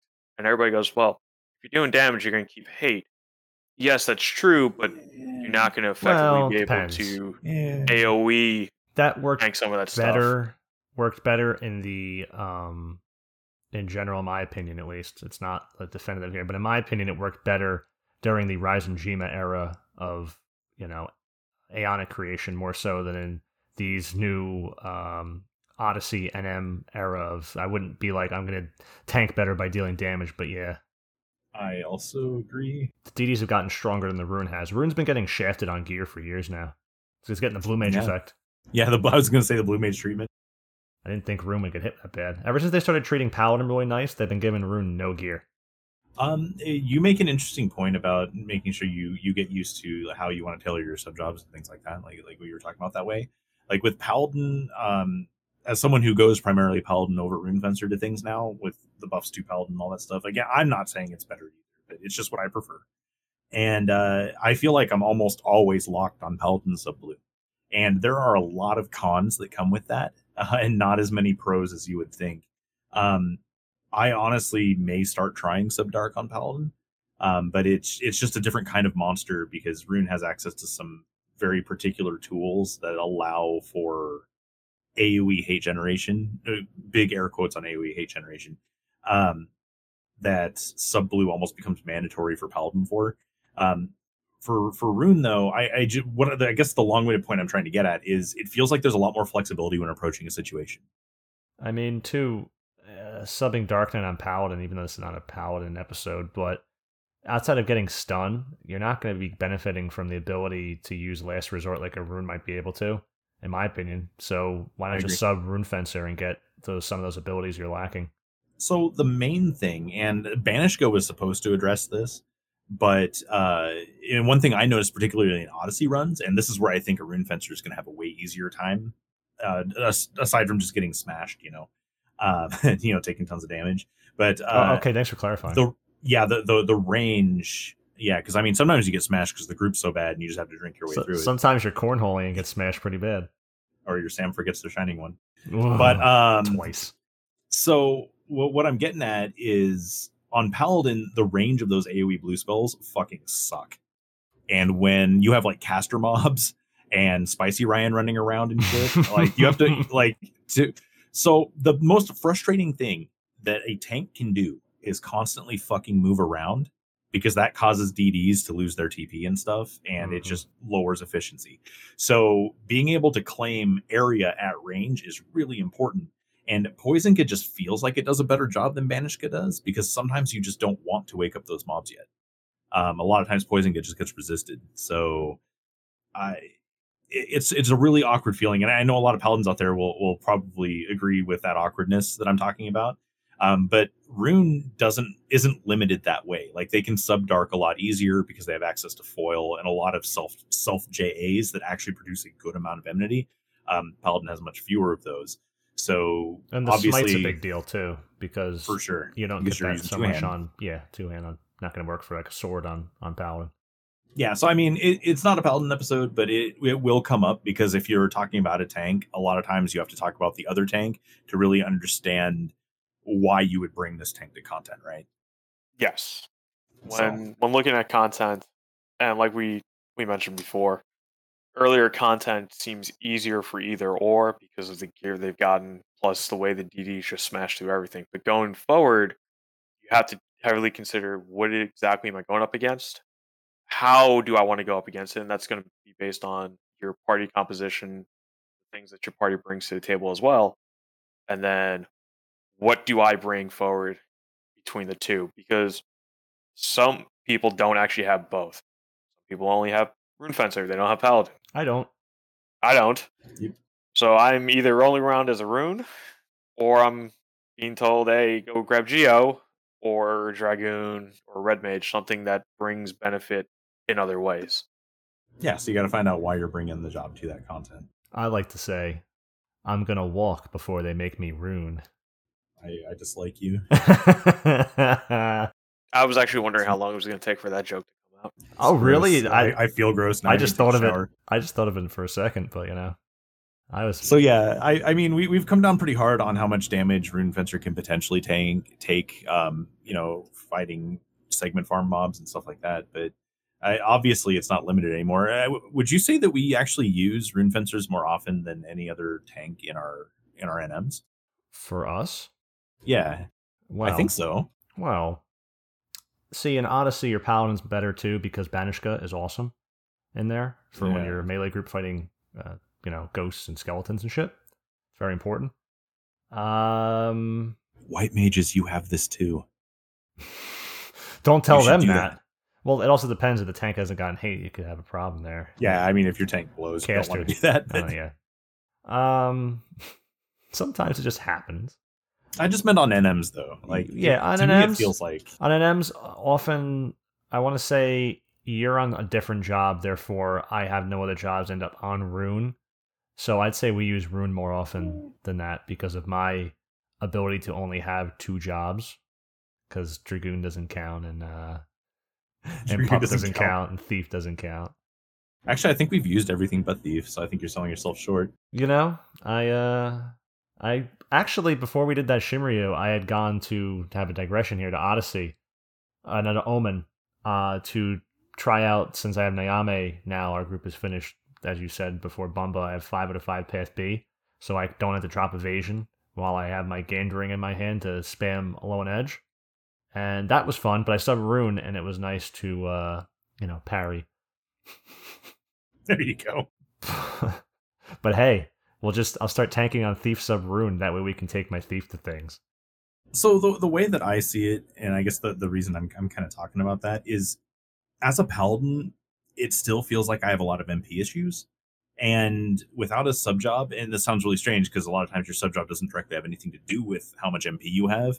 But as Paladin, it feels like because you can't lean on the sub blueness and like being able to blank gaze or AoE whatever you're doing, cocoon. You use more like MP there's a lot on of Paladin things because of cure. Yeah, and so basically you're limited to doing cures and flashes as far as MP use, and cures are very MP intensive. I feel like with a Rune Fencer, it's a lot easier to have more self-sustain. Like I feel like you don't need to have as much support on the jail bosses, than a Paladin does. And that's actually the main reason why I lean towards having us mostly bring runes. It's like if I bring a Paladin, it's because I specifically want Rampart generally for something high embos. Or like you said, like maybe we need to switch it around, and like our upcoming Kalunga is going to use a Paladin, and which is I think a better choice because Erebody and Ongo are definitely rune based fights. Ongo doesn't even use a freaking physical move. I believe it's all magical. But Kalunga has a higher attack. It feels like when he bites you, if your defense is down, he does a lot. I've been hit for like over 1,000 on Rune Fencer in one attack from Kalunga. Sometimes I hit you for like 700 when he bites you, just normally, and it's like it'll spike up in damage. And a Paladin doesn't have to deal with that. I actually have very little insight on this. In fact, I can almost guarantee that both of you guys have gone to more jail NMs as Rune Fencer than I have. Yeah, because my number is 0. Did Kalunga on Rune. I think that was our win video, was me doing Rune on Kalunga. I think so. But there was a time when I just got, completely floored, just got destroyed in one attack round. I got bit for like 700, and then I got weapon skilled really hard, lost my buffs, and then I got bit again, and I was down. It was like when I tried to tank Ngai on Ninja. But Rune Fencer has the unique ability to throw 3 Dark Runes Tenebra on, and even just 1. Sometimes I'll rotate 1 in there just to get some MP back. And when you use a Vivacious Pulse, which is pretty much the only reason you really want to use Vivacious Pulse, besides using your Empyrean Head to take off a debuff, because you don't want to use a remedy or something stupid. Or maybe you're just about to die, and it might be clutch to have 300 plus HP suddenly. But yeah, you get to restore your MP a lot, and I find if I'm doing Odyssey on Rune and trying to hold all the mobs, that I'm in a different set without auto refresh. So unless I'm being refreshed by someone, which in a pickup run you generally don't get, I have to generally use Tenebra, and that's really great because it's a lot of MP. So it's always my favorite. Oh no, go ahead. Rune also gets refresh. Yes. So that also aids in some of the MP generation and management as well. So you can rotate off the 3 runes, pop Voracious Pulse, and then go back and recycle the 3 runes that you would want, or pop an ability such as Flung or P-Flung. I don't think it's and then change your runes again. Was it? I don't know. I don't think it's pronounced P, like the literally. Flug. Yeah, I Fox. I'll go with Flug. Yeah, I think it deserves that double dot over the U. I don't know what that's called. I'm not cultured. That's an umlaut. Yeah, I think it should have that, but it doesn't. I don't know. Well, since it doesn't, I don't know what the hell's going on. It's Flug since it doesn't, so it'd be Fluke otherwise, I guess. Yeah. I'm not a thesaurus. Yeah, I love it because when I'm on Rune, like a lot of times people actually, when it comes to pugs and stuff, because I'm trying to dabble in more pugs. Like I'm kind of a princess when it comes to shit. I'm used to having like perfect buffs because I've set them up. But man, I go in on stuff on Rune Fencer, and it's like the fucking Wild West. Like there is no one there buffing you because you're on a tank. Like nobody gives a shit. So like there have been situations where like I'm in some like rogue party with a Geomancer, so it's like me and a Geo just chilling because we don't deserve like melee buffs for some reason, and like Divergence. Yeah, you know what I'm talking about. Yeah, the extra party, and you got nothing. But there are situations where, like, as a Rune Fencer, I have fucking refreshed Geomancers before, and that blows my mind. I just wish regen lasted longer normally, because like sure. that's like Rune's claim there, and it only lasts with gear for like 2 minutes. There's a lot of people who complain that White Mage don't get regen 5. I think Rune Fencer should also get regen 5. I think it should be Scholar and Rune Fencer. I think across the board, regen should last minutes longer than it does. It should be like 3-4 minutes as a base before getting enhanced. It's not broken. I see back in the day that being broken, but today it's pretty. When you can take a lot of damage from a move and you need cures, the regen's not cutting it, so it's not broken by any means. The regen 4, which is the top tier that Rune Fencer is going to get, only lasts a minute. Yeah, natively. That's before you put any sort of duration bonus to it. 1 minute's a joke. It should be 3. I can agree with that, yeah. For sure. Like, you're already toggling a lot of stuff, or not toggling, but you're already, activating things constantly. Like, you have to deal with all the runes and stuff like that. And I mean, it seems like we're all pretty universal, at least the opinion among us, that we like being able to throw all these levers, but it kind of becomes a bit much. I don't know. It can. Like when you start factoring sometimes in like minute-long spells. Sometimes I feel, I don't even bother casting regen unless I feel like I'm going to be in enough danger that I need to have it on. Or if I'm not doing anything for some reason and have MP. Sometimes I don't want to use it because it's a big chunk of MP too, instead of being able to cast more foils or something or having to worry. I figured out I was dirtling and I wanted to look busy, so I started regenning myself. What, you don't sit there regen on the Dark Knight too? You've never spam blink on Rune Fencer? Noob? No, I don't bother with that shit. No, it's, to be honest, regen is something I might throw up in the start of a boss fight, and then it's just going to be one of the buffs that just falls to the wayside because there's so many other things you have to be doing that you don't have time to regen just doesn't even trigger as this important thing. It's kind of like, oh, that's nice, but I have to make sure I have Crusade. I like to keep my spikes up. They help occasionally if they manage to proc. and then you're balancing the actual runes themselves plus your job abilities. Do you guys think that that's the hardest thing about being a new rune fencer? Is just the sheer number of things that you have to do? Not necessarily. I think Kind of, sorta, and I think it's probably based on the way we went into the job itself. How's that? So I started Rune Sub Blue, and if you want to talk about feeling like you were constantly doing everything but not doing anything of progress, that was the way I felt. It was like, all right, I got to cast all my enemy spells from blue, try to AoE tag everything. Then I got to cast all my abilities and all that, and cool. Look at this, I have 3,000 TP, but at the same time, I'm losing foil, and it feels like I'm never casting anything, and I'm just like, there's got to be an easier way to this. Oh, there goes my 3 runes, and I'm trying to figure out why. Not only do I not understand magic evasion right now, but I just fell to the ground. Like, I've now become the floor tank as opposed to a real tank. So I agree with that. You said 3,000 TP. It immediately resonated with me because I am the king of wasted TP potential when I'm on a tank job. I sit at 3,000 TP for so fucking long, no matter what shit, except for Ninja. Ninja, I'm pretty good about dumping TP. But like if I'm on Paladin or Rune or something, like I just sit at 3K because it doesn't even occur to me to do a weapon skill, and I'm just that kind of baddie, I guess. unless your DPS is significant because you can end a fight faster, therefore you take less damage because the mob's not killing you anymore. Unless your DPS is significant, which on stuff where you'd be truly concerned about it, it's not. If you're worried about a mob killing you, they get the DPS harder, then it's probably not, your DPS probably doesn't matter that much. Like in like it's Arrow Body or something, you're not doing shit. Not just because you lose your buffs, but you're just not doing shit in general for how that fight's generally set up. But the other thing is, I'm sorry, you can go ahead and then I'll jump in. I was going to say, so as a newer player, your swaps are definitely going to be a lot weaker, and your tanking gear is generally a lot weaker. I find Rune Fencers just that I've picked up in pug groups on easier ambuscades, just in nothing but a Yanmo gear. And 5 of 5 a Yanmo. Yes, and they get fucking pummeled. Yeah, they do. They just look at them and they kind of fall over. It's pretty bad. It turn into a fine red mist. Essentially, if they don't have defending or other stuff to even cap their DT out, essentially it's no different than standing there in front of it as a white mage, honestly, and just getting beat as a new white mage. You're not wrong. It's no different. All you have is a tier at that point, unless you have other DT pieces of gear you're throwing on. A white mage would be effectively the same, standing there in NQ or +1 Neamo. But I find too... Thanks, Naomi gear. Rune Fencer, what it gets is amazing fast cast because of inspiration merits, which I believe everyone should have at least 4 to 5. I go 5 out of 5, but hey, that's just me. And between my recast on, let's say, Cocoon needing to be recast, if I'm sub blue, or Geistwolf for AoE, Sheepsong for AoE, and then Blank Gaze with foil, between those, I don't have time to throw anything else. It's like you're constantly using those at that point. So, I mean, as a new player, yeah, there's going to be a learning curve to your abilities, but your gear as a Rune Fencer is a lot more of a sensitive topic than a Paladin because of your defense and everything else going on there. And you're being busy and knowing how to prioritize what you're doing because you have a lot of things up. It's like, do I need Blank Gaze?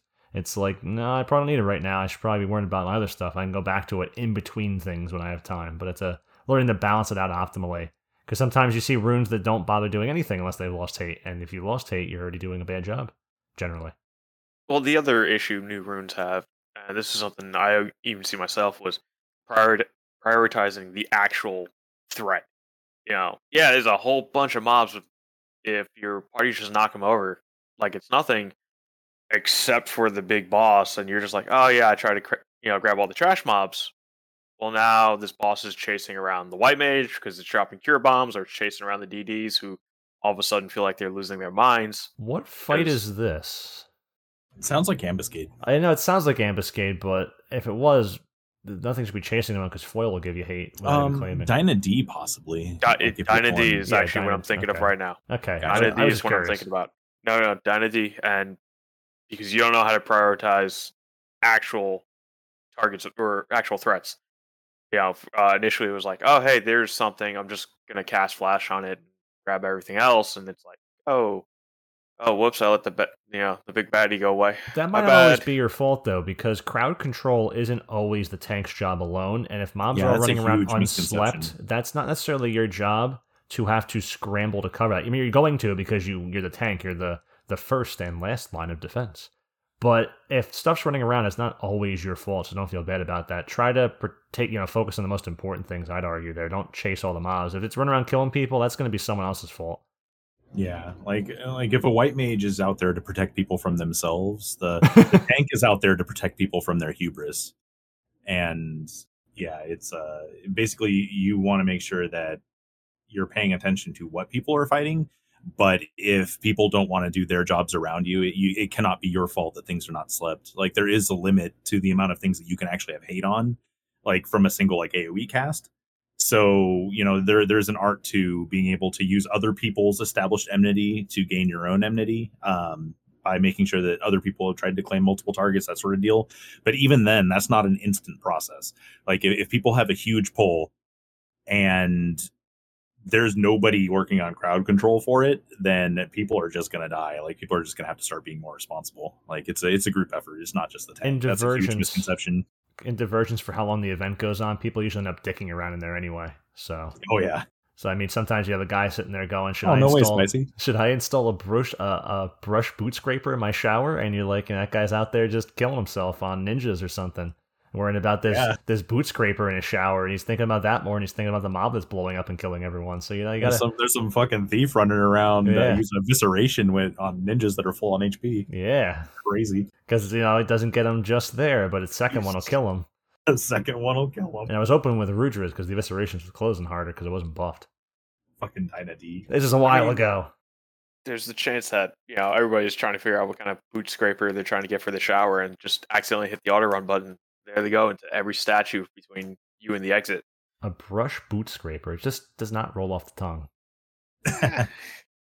No, it does a boot brush in the shower, but Yeah, you always want to say brush second. Saying brush boot scraper just sounds like you're saying it. That's why I got stuck there. It just sounds like it's out of order. I guess a lot of what we've been talking about so far, though, is that if you're trying to get into tanking on Runefencer, there's a lot of uphill things to consider, more so than just what gear you're going to wear.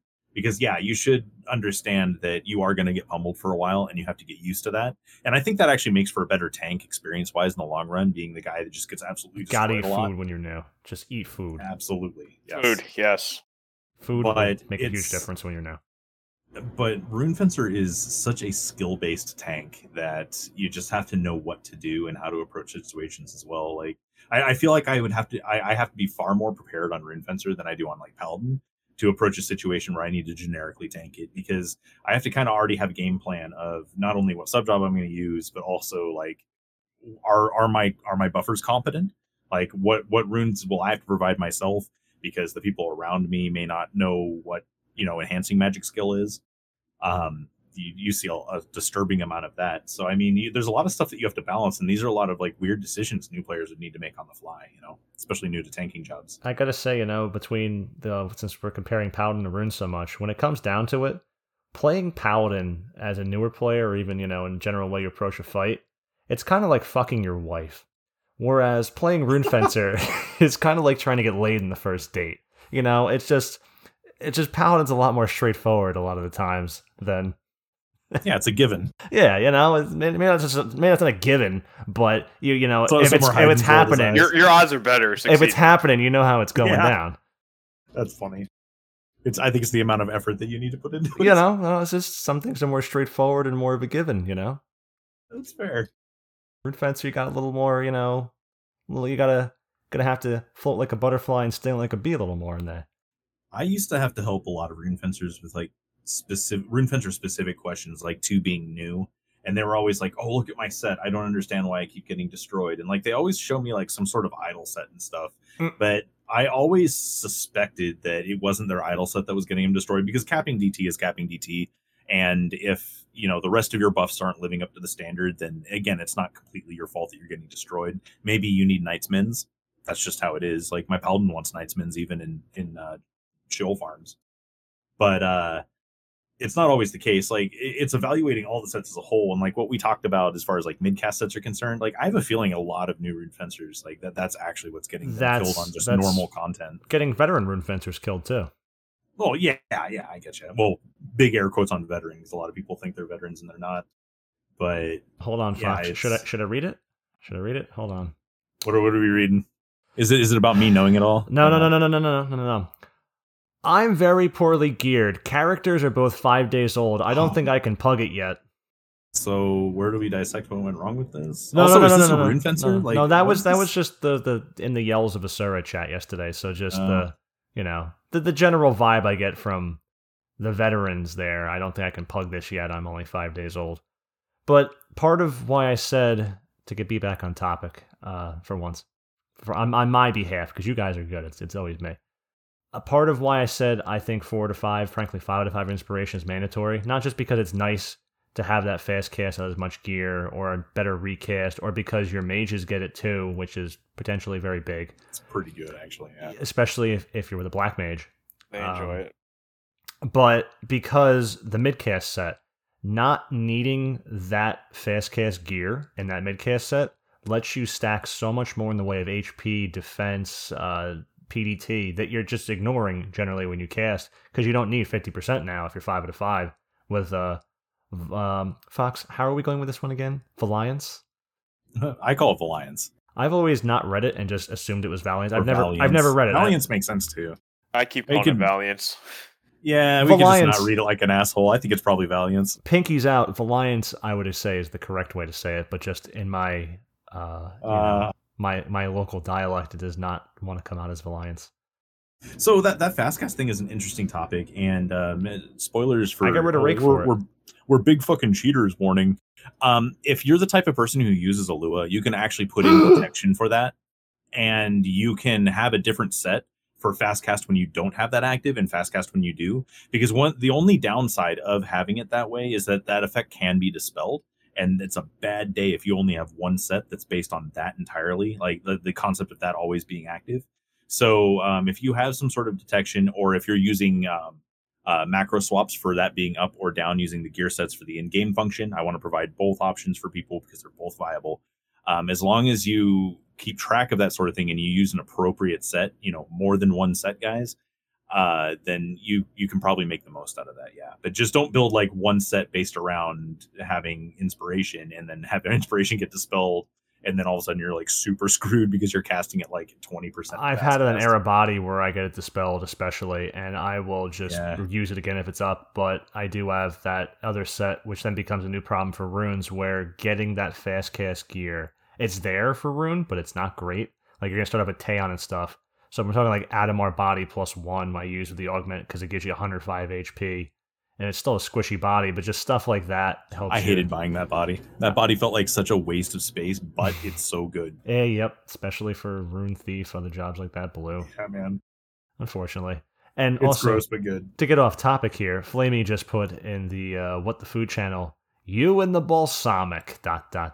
So can't wait for Flamey listens to this episode to hear more about the balsamic. Of course. But yeah, that's so I would put Rake back on for certain fights if you really need it. But even for our on-go, I did not increase my Rake duration past 1 out of 5 there. I keep it too because Rake's great for Emily, not just for its other uses of magic damage and skill chain damage there. But I don't think I'd sooner take Batata down as well if I needed to, because it's nice, but it's not as nice to me as Inspiration is. I agree. And then Inspiration, it's fast cast. Yes. It's fast cast also goes past the actual fast cast cap. Based on your little note here in the wiki. See, because I know Valiance does for the magic damage cap, but maybe. Let me check. Yeah, hold on. Technical difficulties. I threw a curveball. Yeah. It's not necessarily the recast reduction caps. It's just the. I'm sorry, it's recast. It does not bypass the global recast reduction cap. Okay, there we go. But it exceeds the normal recast reduction cap. Okay. So global in this term is going to be different than the 80% normally. So fast cast caps are what, 40%, right? Yes. 80% fast cast. The total amount of fast cast. So normally, so you need 80 to get 40, and that's the. I'm gonna have to add a sub note there in the wiki so that it says that e.g. fast cast caps at 80%, so 40% recast reduction, but this will let you go past that. The question is, does it let you go to 80% with 5 out of 5 and, 40%, take it to 90 to become 80? Or is it like if you have 5 out of 5 is like 25%? I would assume it's 25. Yeah, and honestly, I've Probably misread 25. quite a few things. I've misread quite a few things lately, like doing like random like math projects in game and stuff, and it's pretty easy to like misunderstand like portions of this depending on how it's worded. Mm-hmm. Sometimes it's just a matter of updating it. But yeah, it just make sure you just double check whenever you're checking something like this that we're not like telling people that like we can get to like 100% fast cast and everything becomes like job abilities. Yeah, no, it's definitely the global recast reduction is God. it's gonna be that 40% there versus the 80% is the cap for Yeah. any of that. And also, before we get off it, the Futhark trousers, super important, especially for 5 out of 5, because that'll take you from what, 50%, or is it 40% at 5 out of 5? It's probably 50. And that'll give you 50% from 5 out of 5 to Okay. 60%. Yeah, it gives you 2% per merit level there, so you go to 60% fast cast, which is awesome. Imagine having 60% fast cast no matter what you cast in any job. You'd be like a ninja, you'd be like a white mage cast in a race. I don't know, it's important. A rise. Imagine you're weakened and you get That's the like lines from, that's more than red mage. Yeah. Red mage I think sits at 38.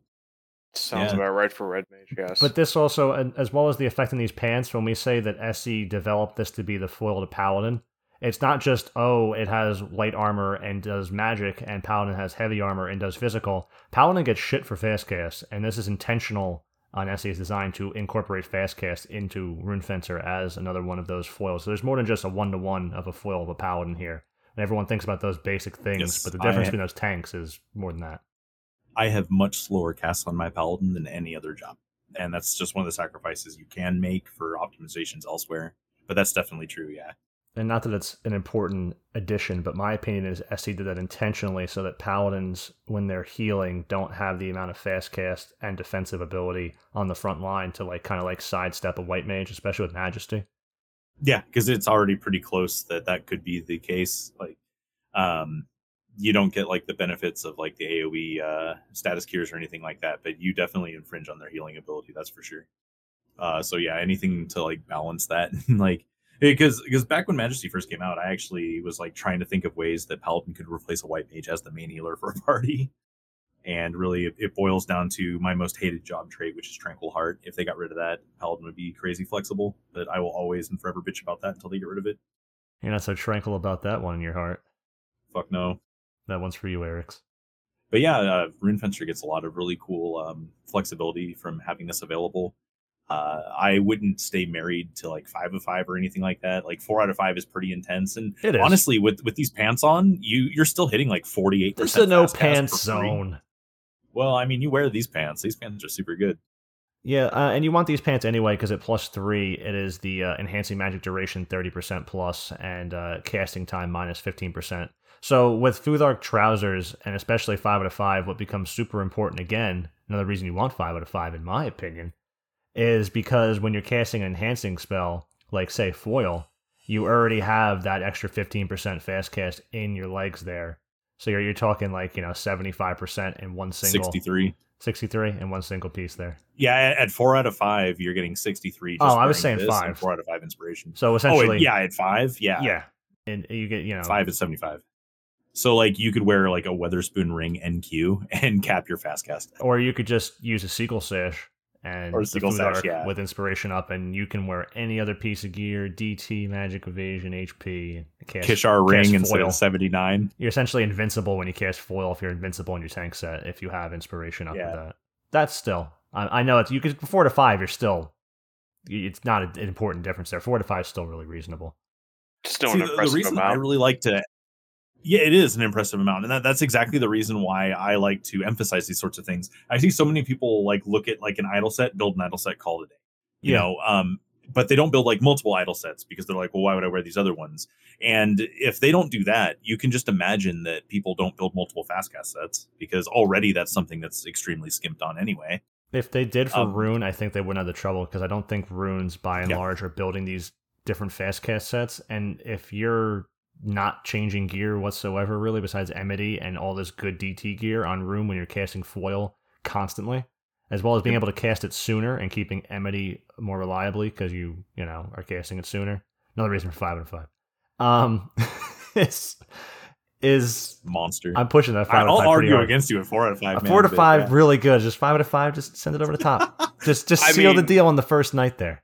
If you have inspiration up 5 out of 5 with the pants, then you can use the artifact head because that gives 14% fast cast. But if you're using it in something like regen, which also gives regen duration, you're over at fast cast at the head at that point. You only need another 5%.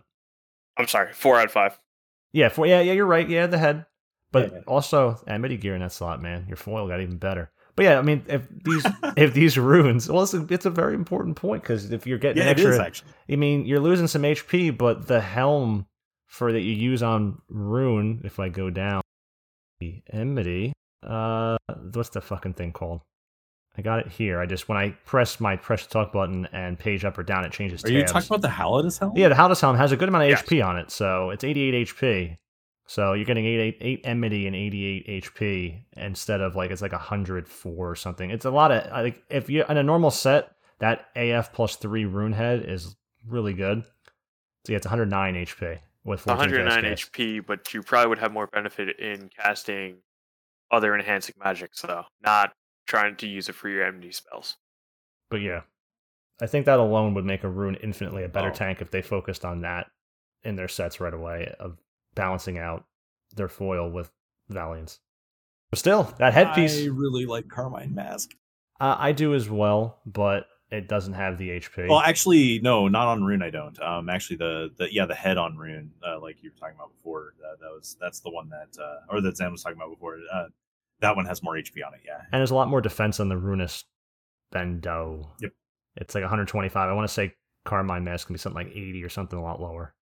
But fast cast in that slot, because a lot of times people will just go balls to the wall on all Enmity Plus, but they won't consider their recast reduction. So when you have fast cast in your mid sets like that, again, this is arguing your case for 5 out of 5. But yeah, you can just use one piece there, which I believe is what was being said, and then putting Enmity in every other slot, and balancing that with plus HP, and it basically stretches your set further. While giving you the maximum recast. So that recast thing gets overlooked quite a bit. There's a couple good pieces since we're on the subject, since we're going on all these great rabbit holes here. If we're talking about rune fast cast sets, since it's a huge part of constantly casting foil.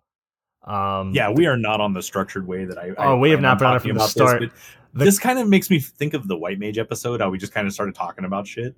Yeah, well, I mean, so why not? The Carmine Greaves +1. You can get an augment in there, Path D, and it's 80 HP, is it? Yeah, it's 80 HP and MP, but you get 8% fast cast, you get 4% PDT, and then you get 8 conserve MP. So if you had to pick 2 slots of high impact in your midcast to focus on, of course, test your timers and see if they change at all. Not that sometimes losing this for a couple 2 seconds matters, but it's nice. The head and the feet for Rune. Do you guys ever actually feel like you have MP issues on Ember Fencer, though? It depends on the fight. Erebody, absolutely I'm going to, because I'm constantly being dispelled, constantly casting Shell again and shit like that if I have to. Bar spells, because I want that bar spell up immediately. And I'm hoping that the White Mage shells me. But then again, if I shell myself, I have the brachial, hoping the White Mage shells you. Yeah, well, we have a video that's showing me fucking shelling. Get out of here. You're the White Mage in that case. But speaking in general terms. Yeah. There are times where it's like, I'm sitting on more MP than I know what to do with, and there are times I'm like, where did all my MP go? Like, why can't I cast this spell? So I see that happen a lot with Kin. Kin is absolutely the worst. You can start controlling everything just fine, and Doesn't then he next thing Asper? you know, you're out. Yes, he does. Yeah, that's the problem. He constantly aspers with no MP. Key or every kiss begins with aspers. I don't know. I just never feel like I have MP issues on Rune. It's in general you don't, but there's a good chance you will more often than never. I also think it's probably based on how willing you are to not sit in certain runes. Like if you're willing to rotate runes in and out, you're willing to reapply certain runes for certain situations. Frankly, sometimes, depending on the fight and your buffs, the third rune doesn't help at all, so you might as well just keep the dark one on and keep MP capped if you need to. Sometimes the MP doesn't even matter. Yeah, potentially. Also, like the rune order matters too. At least it's always mattered to me. Yes, for rotating. When I keep that dark rune on, I always make sure it's the first rune I use, and then I use 2 other runes. So that way I can snap into either a third of the same rune as needed, or I can switch into like a different one and start pushing it out. But basically, you always want the most expendable rune as the first rune used. So that's kind of a tip for people who aren't used to trying to maintain their rune cycles. Yes, you will replace the rune with the least amount of time left on its duration first, and then you'll move on to the next one as it goes on. It's like a circle. Of life. There's no beginning and there's no ending. That was coming too. It's like a I circle. was like, someone's gonna say it. Moves us all. It's like a circle. Oh man, this got Question, just completely off topic. Has anyone ever turned this podcast into a drinking game? Oh boy. Because anytime I you wouldn't make a do that, reference people. to a song, like someone takes a shot. I don't want to kill people because if we're snap blue peas back to reality, whoops, there we go, everyone's gravity, and they'd be so drunk that they fall down, get all mad that he Mom's said all spaghetti. these songs.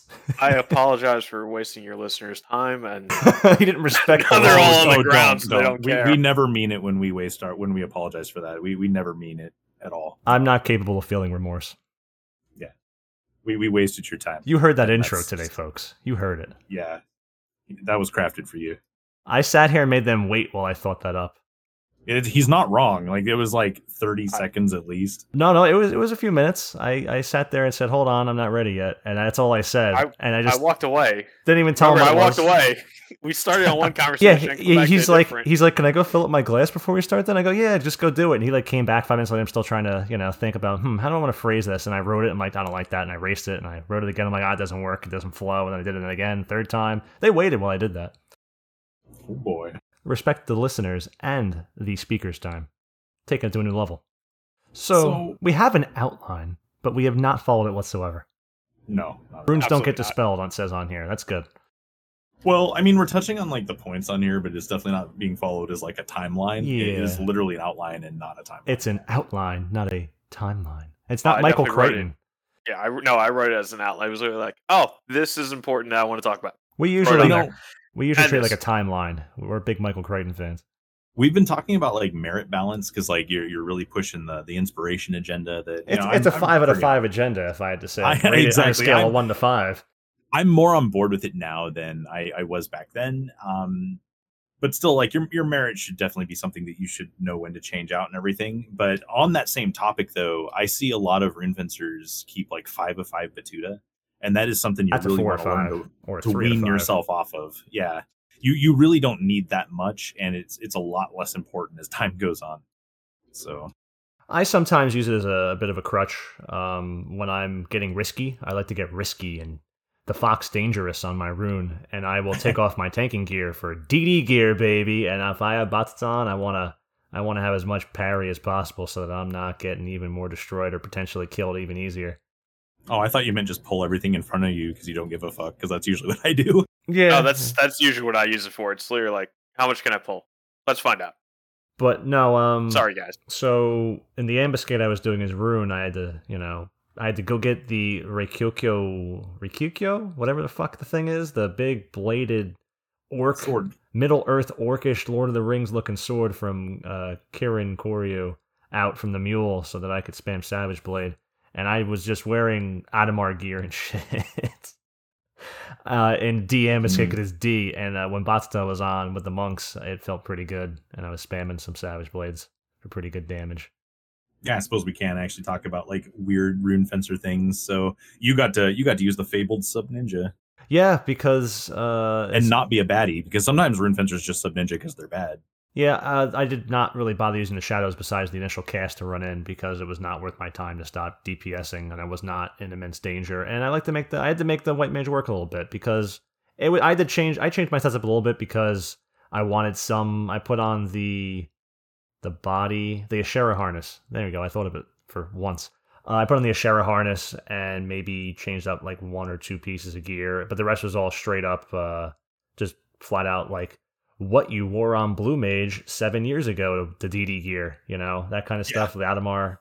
And I put dampening Tamon in there because why not? Because when you embolden your temper, why wouldn't you want to just throw dampening Tamon while you're at it? But just that was nice, and being able to parry a lot on Rune as you would is nice, and just spamming 55k, 60k Savage Blades is nice because you're not doing that much with Dimidiation. I mean, you will, but you're not. I didn't need the extra DT, and the Amity was much better served doing damage in this case. It's not often you use it. I could see doing that in Wave 3 on Rune Fencer too, because for how that is, until maybe switch back when the mobs come out to your Epio again so you don't get mollywopped. But honestly, using Nagling with how sick the damage is compared to, your Epio is probably a nice way. It's underutilized because people don't talk about it as much. Back many years ago when I first picked up Rune, when Esha was brand new content, Sub Ninja was a thing because, one, you didn't have Epio as commonly, and two, the fights were a little slower and using shadows actually mattered sometimes. So using Savage Blade back then, which was a pittance of what it is today, was a thing. And that's why I built it into my Lua when I first, or asked someone to help me build into my Lua when I first did that, because you actually would switch between that sometimes. And also for skill chaining, because a big thing too was Black Mage is casting Magic Burst at the time. So you need to use Requiescat for that, essentially, too, is another reason. When you're CPing Rune, you're more likely to even just use a sword, because Requiescat will open things for people that you cannot, because great sword skills, skill chains like complete ass. So, we had a conversation before, I think it was on podcast, where you were talking about Nagling and comparing that to like being able to resolution things instead. And I think that this conversation is kind of an indicator of that, because we have talked about Nagling before we even talked about Lionheart. Well, you see Lionheart, right? I like my Lionheart, and it's augmented. Do I get to use it? It's kind of hard sometimes to justify using it, because you really got to be buffed. And the way that now I have Nayame, 5 out of 5, which, really helps, because Rune does not get great weapon skill gear. It doesn't. So, yeah, if there's a situation where resolution I'm fully buffed up, it's going to be like a Ryzen Jima situation. Fully buffed up. Pretty much. And light skill chains matter. Then, yeah, I could see spamming Lionheart. I'm glad I have it. I used to use it a fuck ton more back in the day. Yeah. I sometimes even tank with it because, before Apple Tree could be augmented, Dimidiation was not that amazing before the augment sometimes. It's really good, especially because if you're low on attack, as you would be on a Rune Fencer, you'd want it. Carrot came in and gave me the finger. Did you end up picking up a Lionheart? Like, do you have insight on that, or? No, I don't have a Lionheart. I have God Hands. I don't blame you. As far as like Aeonics are concerned, like it was actually my first Aeonic weapon was Lionheart. But in terms of like whether or not a rune actually uses it, I don't blame you for not picking it up, because you honestly just don't use it that often. Omen's a good way to use it too on the bosses. That's in there. true. Honestly, on the list of Aeonics I pick up, it's on there because I use rune, but it's low in priority. As gear's gotten better and stuff like that, and runes has not, resolution has suffered compared to it's Nagling. A huge missed opportunity for Rune Fencer to have not been on Galetti's. Yeah, that would have changed things a lot, actually. Yeah, the PDL, that would have the PDL on top of that would have made resolution a lot better for sure. I just want to sit in that meeting when they were like, "Where should we put Rune Fencer on the sets?" Ogwu, obviously. Well, obviously, it does. Snap judgment. Ogwu's did check some boxes for Rune that were previously not checked. And I agree. I'm glad to get that, but they really got to start giving Rune something that's, it's a job that also has light armor that's for DD purposes, not just tanking armor that's not paladin heavy, and mage based armor for. But they also get swipe Naomi though, and I get that you get more magic attack bonus and every more chat magic gets burst Naomi. bonus. Well, right. But like, as far as like being something special or being a special reason why you could put Rune on Ogwu, obviously they wanted to focus on like the magic side of Rune, buffing that damage on top of giving it some other utility, obviously, because all the armor does that sort of nod per slot. But it doesn't do anything special that Naomi wouldn't have added anyway, outside of a little bit more magic burst bonus. So that's the main reason why I feel kind of cheated that Rune Fencer was on Agu's armor. It's not because I don't want to buff that. It's just present somewhere else, and it does a fine job somewhere else too. But magic burst bonus damage too on the hands, Fox. For real. For Agu. Because no one's, let's be real, almost no player is going Path C on Naomi. I almost did. And I am very, very happy that on Rune Fencer now, when I use either Demi or Savage Blade, that I have a great DT set while I'm doing that, so I do not feel guilty whatsoever of spamming even more stuff on Rune for damage. It just goes back to the drawing board thing, though. Like, Agu's is awkward. I like what they attempted to do, but it's just, I don't know what. It's full on only, besides the spell interruption rate and the hat, which was, frankly, the best part of the set. And if you really augment it, you get some DT fast cast. Woohoo! It's all for swipe and lunge, which are really nice but very underutilized, and not for how fast paced things are with Rune nowadays. It's kind of hard to fully utilize them properly, based on one, you have to have the right runes to take advantage on the right mob and everything, but two, just doing the damage, because it's not, you're not just like throw your runes away constantly in a serious fight. And if you're doing that, you're better off probably just weapon skilling too for damage. So it's. I use swipe and lunge almost exclusively when I help Beastmaster do vagary. Well, that's as a purpose for that. Yeah. It just doesn't come up much. Like, either a mob is so fucking resistant to whatever the hell is going on. Like, even Ongo, right? Like, you have to have all these crazy debuffs, and even then, like, only like ninjas and black mages are doing the real damage to it. Yeah, it was not doing great, but I don't have a great set for it. But even then, it's not like I have a terrible set for it. But even in the days of Black Mage, Magic Bursting, and Rising Jima, you could do 9999, straight nines with swipe and lunge. You could do that as a Magic Burst. But it's just, that was cool then. That was great. But now it's. I think given the fluidity of how the fights go, it's fallen out of favor because of the long recast for those abilities. Yeah, it should be changed. I actually had an argument with someone about not really an argument, just kind of like a comparison on Ranger, because they were talking about how like Annihilator is still pretty good, and like, oh man, think of the barrages you could have if that procced. And I was like, yeah, that's neat. And I mean, MP-AM3 is also a more consistent way to get it because it procs more often. But what you really have to consider is not what the weapon is doing, but the fact that that ability is on a 3-minute recast. Like, at the end of the day, barrage isn't adding that much, and it also extends to what we're talking about for like swipe and lunge too. It's not really adding that much because it's not reusable often enough to matter. What I would hope to change, like if they made it a shorter recast, fine. It's not that long. It's long enough. It was like 3 minutes. That's a little long, but if it was 3 minutes, if it was 1 minute or a minute and a half or even 2, that'd be cool. The number one change I would want would be to not expend runes. You can expend them with Rake, you can expend them with Gambit. That's really good because that, it changes the tempo of a fight. You can't get them both up immediately. That's a good balance. But just don't take away my runes when I use swipe and lunge, and I'll just use it freely at the start of a fight just for a little damage or nothing else, where I won't be discouraged from using them, because from what I'm getting, back in the day it made more sense when you could do 999 or just actual damage or it mattered. But now the game is not in a magical place unless they change Black Mage or something that matter anytime soon. So even then, not expending my runes in a 3-minute timer, I'd be happy not to expend them. I'd use it more. Yeah, I don't want people to get what I'm saying wrong either. Like, I'm not trying to come down on some sort of ability Rune has in some sort of weird way of nitpicking it. There's very little opportunity cost for just throwing in swipes and lunges as you would be able to magic burst, and really the only thing that you are paying is the time it takes to put runes back up. So as long as it's safe to do so, it's basically free damage that you can just add to the fight, and you probably should be doing it. Problem is the runes going away. That's putting the 3 runes back up is probably going to take you 15 seconds. You drop a lunge, it takes about 5 seconds to get that first rune back up, 5 seconds in between each one. It depends, because I don't want to be vulnerable to a debuff, and also, at that point, I probably it's a matter of just kind of like maximizing the delays that are going to exist. So you have the universal lockout for like when you cast spells. So typically, what I'll do is I'll use like a rune and then like cast flash, so it's all within the same lockout, and then I'll use a rune and then cast foil, so it's all within the same lockout, or a rune and then cast stun.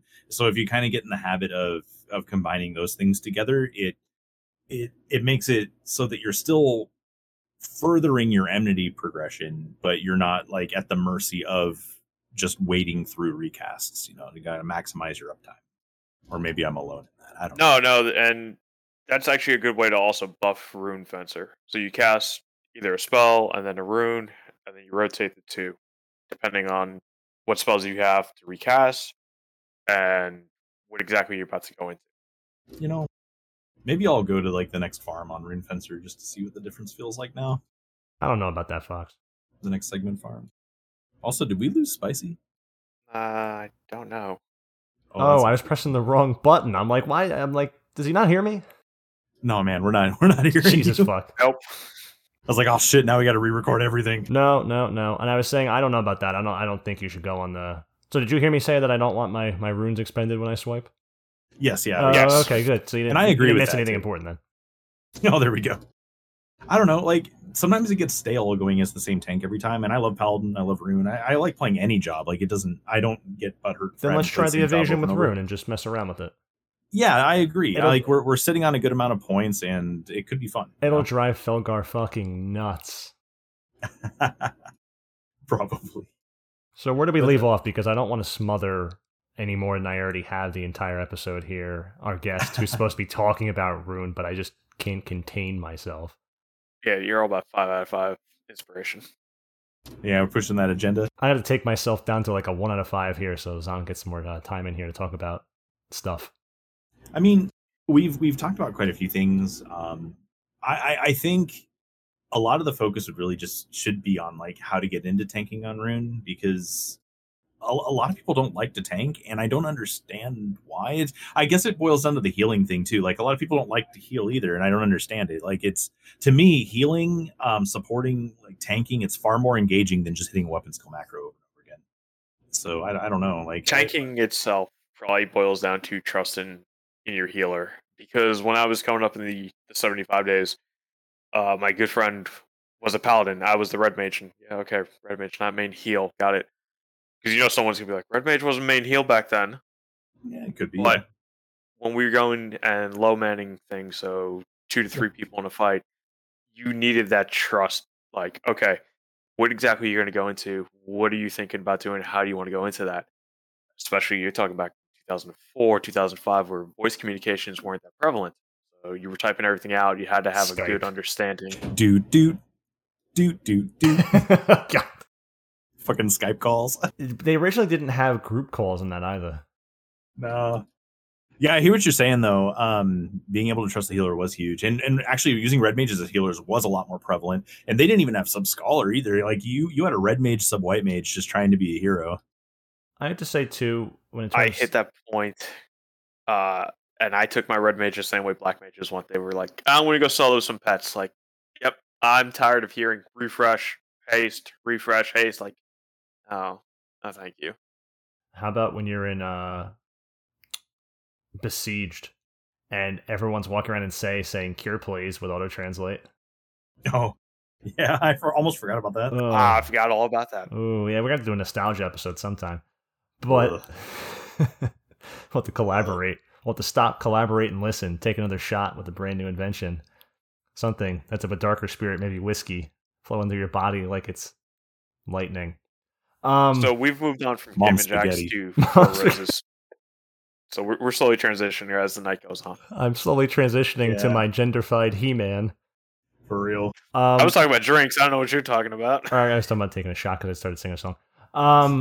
So I have to say, part 2, also between Rune Fencer and Paladin here, is not having to cure. I love that a lot because as a guy who's had Carrot curing them and can trust them absolutely, not having to worry about people's HP and focusing on the fight or the people around you and doing other things that you're also busy with on Rune feels a lot better to me than constantly having to cure on Paladin, not only as a necessity, but also as like you expect the Paladin with what it's doing to like stop and cure and protect people. And, It's awkward, and it's a mindset not a lot of people have already. Like there's a lot of situations where if I'm not white mage, it'll probably be Abject on Scholar or Norcris on white mage, right? And there's a lot of situations where Norcris will just snap heal people, even though I'm perfectly capable of doing it on Paladin, but it's just ingrained in him to do so. So, I mean, there's sometimes you don't even get to effectively do that yet because the knowledge or I guess the reflexes aren't there ingrained in players yet, that, the job does that sort of thing. So it's like extra things to worry about as a paladin that as a rune fencer, you just don't even have to deal with that kind of handicap. Like the white mage knows what to do. There's no kind of like trust confusion or does this paladin know what he's doing, or am I just going to automatically do it? It's like the rune fencer just simply fits that role, and it's a lot easier to not run into butting heads with anyone else in the group as far as like what responsibility is there. I find it's easier to focus on tanking on Rune Fencer than on Paladin, but it's a lot easier for new players to tank on Paladin, I've always said. I agree completely, 100%. I feel like that would be the case because I get a lot of like, hey, why did you start Rune as opposed to Paladin? Like, you like walking around with a shield? Mine's for an easy reason, too. Well, and I'm against making an Empyrean? I don't know. That's fair. Well, my take on it is that if you fuck up tanking on Rune Fencer, you die, right? Yep. But if you fuck up tanking on Paladin, someone else dies. Yep. I wouldn't say you die as much as you start tanking the floor. Yeah, it's fair. The floor is an incredible monster. It is probably the hardest monster out there because we give it all the crappy gear we don't want. It's covered in mud from your brush boots. Yeah, mud and crepuscular pebbles. Crepuscular pebbles. Which is great for blue that finally has its first piece of PDL gear. Watch out. Oh boy. Since it's not on Knob. That's not Malignance or Galetti's. Yeah, well... We've had this conversation before. Yeah, but for weapon skilling, I'm not using a Galetti's harness or something for expiation spam. But in my ammo slot, since I get no weapon skill damage there, then yeah, there you go. Finally get to use something. So what's the point here you wanted to make about the one-size-fits-all approach and to not do it? Okay, so the one-size-fits-all approach is pretty much, it's a very fluid job and the things you have to balance, again, like the levers you have to throw. And where you could watch someone do something, if you're not comfortable doing that way, it's not going to work for you. You're going to find yourself either tanking the floor or everything's just going to go everywhere and you're just going to sit there going like, I can't tank for shit. Case in point being like, what sub jobs do I pick? I know some of the newer, and come from me, newer Rune Fencer. I'm talking like guys who are just picking up the job. They're all like, Rune Blue, that's it, best tank ever, don't care. Like, might find it a little bit easier if you try something else, or why are you so set against trying something else? Why are you so ingrained on this idea? Fights are gonna vary from person to person based on their style. And it's no different than like driving or cooking or something like that. It's the way they approach a fight. Yeah, everybody knows Key's going to do fullers. Do you want to run out of fullers, or do you want to sit there and take it? Perhaps it's going to vary from person to person. I guess that's really up to the Geo. Perhaps they get stuck in Fuller's range because they are not 5 out of 5 on inspiration and therefore are casting too slowly to have the right time to run away. I see what you did there. That's nice. But what about Reddit? Reddit says that, Reddit says that I should just take summoners. Pets make it real easy, they say. So I forgot all about that, yeah. I am an insane person, and out of all the things we have not talked about, I actually enjoy Sword Slide. Oh, yes, you and the SB. I love Sword Slide. I am all about subtle blow strats for people who haven't realized this yet, and Rune Fencer gets really cool subtle blow builds, especially with Epio AM3. So I'm usually all about being able to maximize that when possible. Now, everyone else surrounding me usually doesn't allow that to happen, because if I'm in full subtle blow and no one else is, it's literally doing nothing. But like if you're low man with Rune Fencer, like keep these options in mind, because like maybe you don't need that Batuta, but maybe you can throw Sword Slide in instead. So, one size fits all. It's not only just like your approach to sub job or your approach to like how you choose to tank, but it's also like, don't just like copy paste what a guide says your merit should be and say that applies to all situations. Like actually like think about what you need in the content that you're about to approach. No, especially if you're low manning it, you're going to want to be flexible on your merits. When low manning, you're going to find yourself taking more of a DD approach to rune tanking. And I remember one time we were sitting in the shell and we were like, let's do Halphus. It's a wave 1 farm. Like we're getting some guys some clears. It's low man. Like we're trying to enjoy the night. Let's not go crazy. No, let's do Halphus. No, they were trying to go crazy trying to find Fox's video of Halphus. Oh God. Okay, let me phrase this. I don't believe him. It can't be real. My ninja can't do it. Where's the video he's in? I can't find it. Video? I can't find the OnlyFans. I say they want to do Halphus, but in reality it was me wanting to do Halphus. I was like, do Halphus. Don't half-ass that. Yeah, exactly.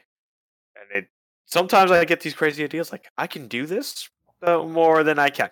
Like Slay the Sword. Sure. So we came in.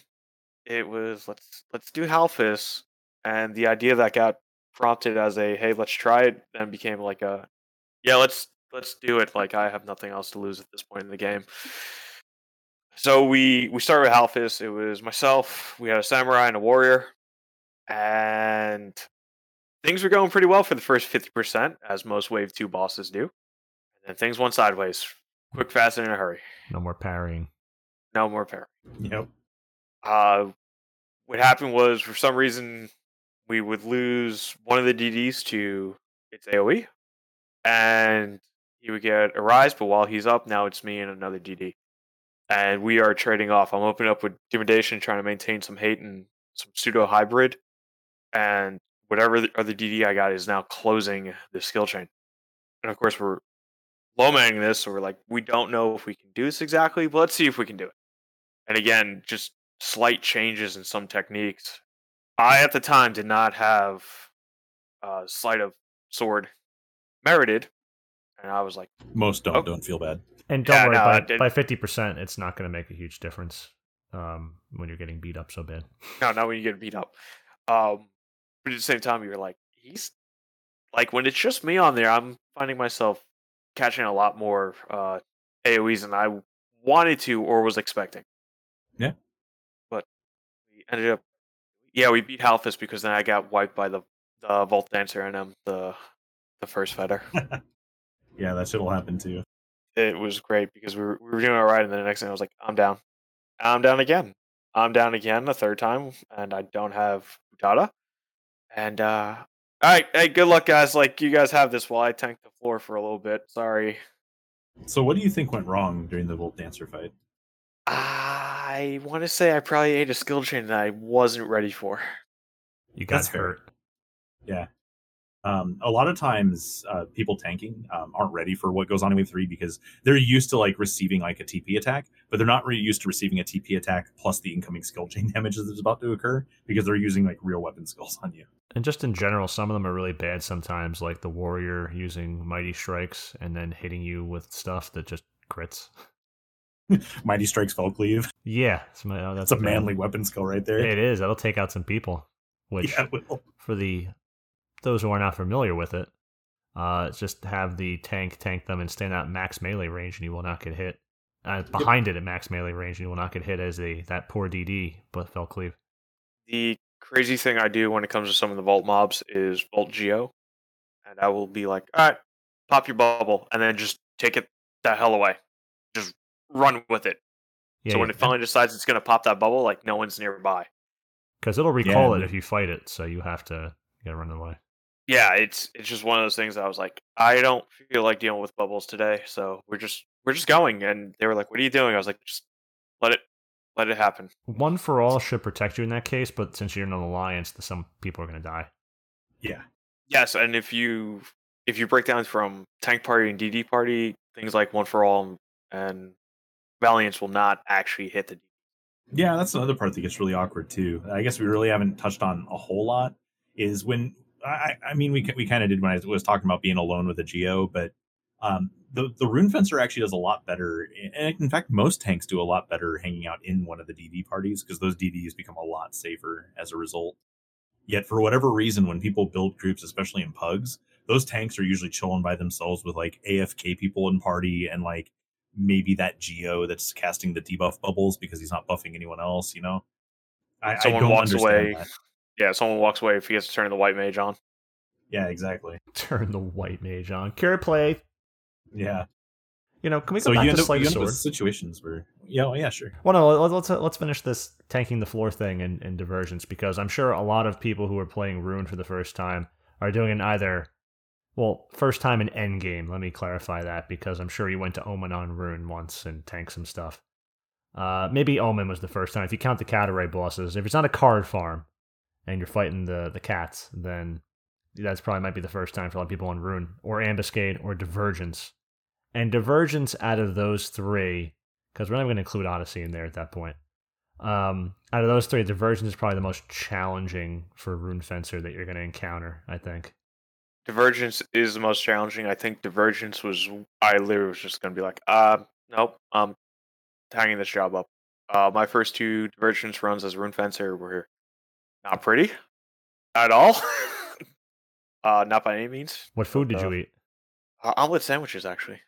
See, I don't need omelet sandwiches for that. I go black curry because the extra defense for a rune in that event to me matters more than the enmity. And they didn't exist when I was doing it too, but even now I still carry black curry because of that. I do rotate between. As a heads up, my Discord is completely shitting the bed right now. Ah, so what did you lost there, Fox? Oh no, you guys just started speaking in Morse code, but I think I've kind of followed what's going on with that. Okay, so I was saying, what food do you use in Divergence? And you said omelet sandwich, which is your favorite, Fox, and I said black curry bun because it has more defense. Well, back in the day, I actually would have used a miso ramen. Like, I haven't actually been to Divergence since Omelet Sandwich came out. At least not in any kind of like capacity like that. I don't think. I don't know. I can't remember like when it had come out, but it would have been like on the tail end of it, honestly. I just got done with Divergence way before then. Like, I just don't need to go in anymore. But yeah, I would have used probably miso ramen, but that's just because I'm a magic evasion whore and always have been. Yeah, omelet sandwich is 60 less defense, and a miso ramen. Nice. Isn't it like the enmity and the HP though that would be the selling point in that case? That's why I pick it over. It's got the extra 150 HP, but I care more about taking less damage from all the random mobs hitting me, taking away my HP. I don't know which one's gonna be more effective.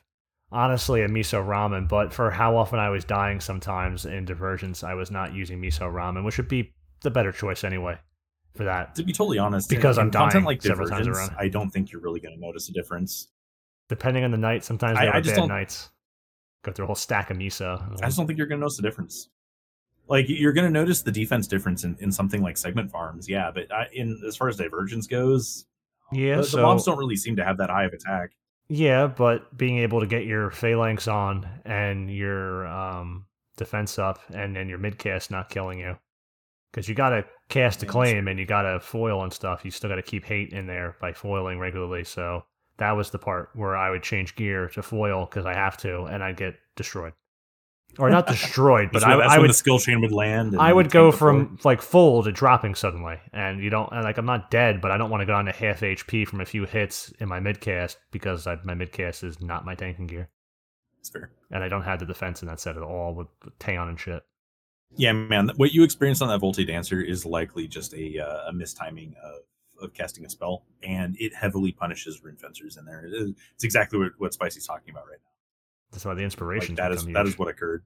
I didn't change that until like this year. I've been on Rune since it came out, almost somewhat after that, and I've a lot of the guides prior focus on the hang up that I'm mentioning when we talk about inspiration, though, and that's how it can be dispelled. But it frequently won't be, and you still have a lot of buffs on you, and unless you're getting a full dispel. Generally, it's not like, haha, I'm going to twirl my mustache and target specifically your inspiration. Twirl my mustache. Yeah, like there's no like weird like targeting of debuffs or whatever when things dispel you. So it's not like mobs are going out of their way to remove your inspiration. It just happens to be removed by dispel. So it's not nearly the Achilles heel that a lot of the guides out there will paint it to be. And people who have formulated that mindset you're kind of doing yourself a disservice by not being able to explore the options that you have available to you. That would keep a lot of newer Rune Fencers safer, and a lot of the veteran Rune Fencers safer for just having better midcasts. I agree. It's number one hang up of a rune until you get a hang on it. Yeah. And when inspiration's down, it's still a big problem. Yeah, because you are a Fabergé egg when you are not in your full turtle set. Fabergé egg. Oh, you definitely notice it. So delicate. And you lose HP a lot too, so you notice it there too. Yeah, I was thinking about catching some sort of either weapon skill or special attack one in midcast. You're fighting Halphus and get shoulder tackled or whatever in your midcast, that's it. Yeah, what it usually is it's the closing weapon skill, and then it's going to create a skill chain that you don't have a rune up or a bar spell for, and you're just going to get flattened because it will actually deal damage to you. Stuff like CDC against those mobs against you in there actually does quite a bit of damage too because it's critting. It has Visceration, CDC. Those hurt you quite bad. Well, yeah. I mean, they're doing it. Yeah, in fact, it's simulating our experiences in segment farms where they're raising their PDIF against you. Yeah. Yep. it's something that you're not used to seeing. So those crit weapon skills actually do hurt quite a bit more. Yeah, because I imagine their stats are higher than ours, so they're getting more bonus from hitting us with a crit. Such a bonus. So, can we go back to Sleight of Sword? As I said, why do you like Sleight of Sword so much, Fox? Because for those who don't know, Sleight of Sword, if you go 5 out of 5 and use the what is it, the relic hands there, you get like Relic hands. Yeah, plus. Thank you. Yeah, I was hoping for the clarification, but the enthusiasm is appreciated. It's plus I was using my 5 out of 5 inspiration for that. 5 out of 5 assisting. It's 35 plus subtle blow with those hands on. So essentially, with a Chirrich ring plus 1, you just need one other piece and you're capped. But how often do you practically really? Because you've talked many times off the podcast, but like, I don't want to get rid of that. I really like it a lot. It's like, but what makes you like it so much? Because I would find it. I put in the guide. It's just really only useful in niche situations. It is. So it's like I don't find myself in the situations enough to even carry it around. I do though. When I do things, I actually do things low man a lot. And when things go wrong in low man, I like the most secure of the blankets to catch me when I fall. And blankets. When you compare it to the rest of the stuff, like, sure, Batuta's cool, but Batuta does not always protect you from every TP attack, is the thing. Sleight of Sword actually strictly reduces the amount of TP coming in at you because you're feeding far less. And when everyone is like dying and you have to hold the line, the less TP attacks that are incoming at you actually improve the group's ability to recover, because shit will happen. That plus when I DD, I like to make sure that I'm DDing in a way that's effective. It doesn't mean that I have to do like the most damage, but if I'm actually going to turn on me doing Rune Fencer things, if I'm solo, I prefer having Sword Slide on because I will pop Sword Play. It charges faster because of the gloves. That's a different part of the effect of how that works. And then when I have my AM3 set on, I actually get as much Subtle Blow. I almost cap Subtle Blow too on Rune Fencer. So when I'm just absolutely wailing away on the mob with AM3, it's much less of a downside than if you're just like in this full greedy set that doesn't have like any amount of Subtle Blow in it. So it's really noticeable when you're doing really stupid things, and I tend to do a lot of really stupid things. Besides Ninkmatu ring, what's other Subtle Blow 2 for Rune? Shared Earring. Oh, there you go. So you get up to 65, and then you don't actually have to sacrifice a whole lot in that AM3 set because you get plus 35 just from having like the full Sword Slide while that's active, and as long as you can end the fight, you only need like 15 Subtle Blow, which comes from like 2 hurt pieces. Yeah, your rings are already ideal in that case. Yeah, because and basically it synergizes with your set because those hurt pieces. I'm not trying to brag, but like I have full quad attack set when it comes to my AM3. Like I almost never DD on Rune, but I honestly should. And it's really nice having access to that much multi attack while also having like cap Subtle Blow without really sacrificing any pieces in gear to do so. And it's really synergistic. So it helps. It's not needed. I completely agree with your guide. Like most Rune Fencers out there won't like it, but I like it for those very particular niche reasons because they aren't quite as niche for the reasons I use Rune Fencer. Because I do stupid things on Rune Fencer. So you know where I'm going to go with this next, right? Huh. It's 2 minutes of a duration for a 5-minute recast. How does that... I could see that maybe buying some time, but it doesn't change the course of the fight because it's only on for 2 minutes. 2 minutes is a long time when shit has gone wrong. Yeah, but usually when shit goes wrong, weakness timer is 5. Unless you have a White Mage, in which case it's like 3. 3, but yeah. I mean, maybe it'll buy some time, but then I always wonder what fight is so menacing that any TP move getting off is that important to carry it around. Like Ambuscades, most of the level 145 content will be that way. Because I said in here, a lot of people think that mobs have regain that don't actually have regain. Some clearly do, like in Odyssey. Yeah, some do. During Aura. There's a lot of mobs out there that you can actually really control TP feed on, and being able to pay attention to that when you can is pretty important. And for me, though, like my sacrifice in that is Batuta. I don't find that I need Batuta. Like I usually only carry like a single merit in it because all I use it for is I pop it to heal myself using Terms Mittens +1. Like if something goes wrong, I pop on Batuta, I heal myself up by parrying, and that's what the terms mittens do. And we call it a day.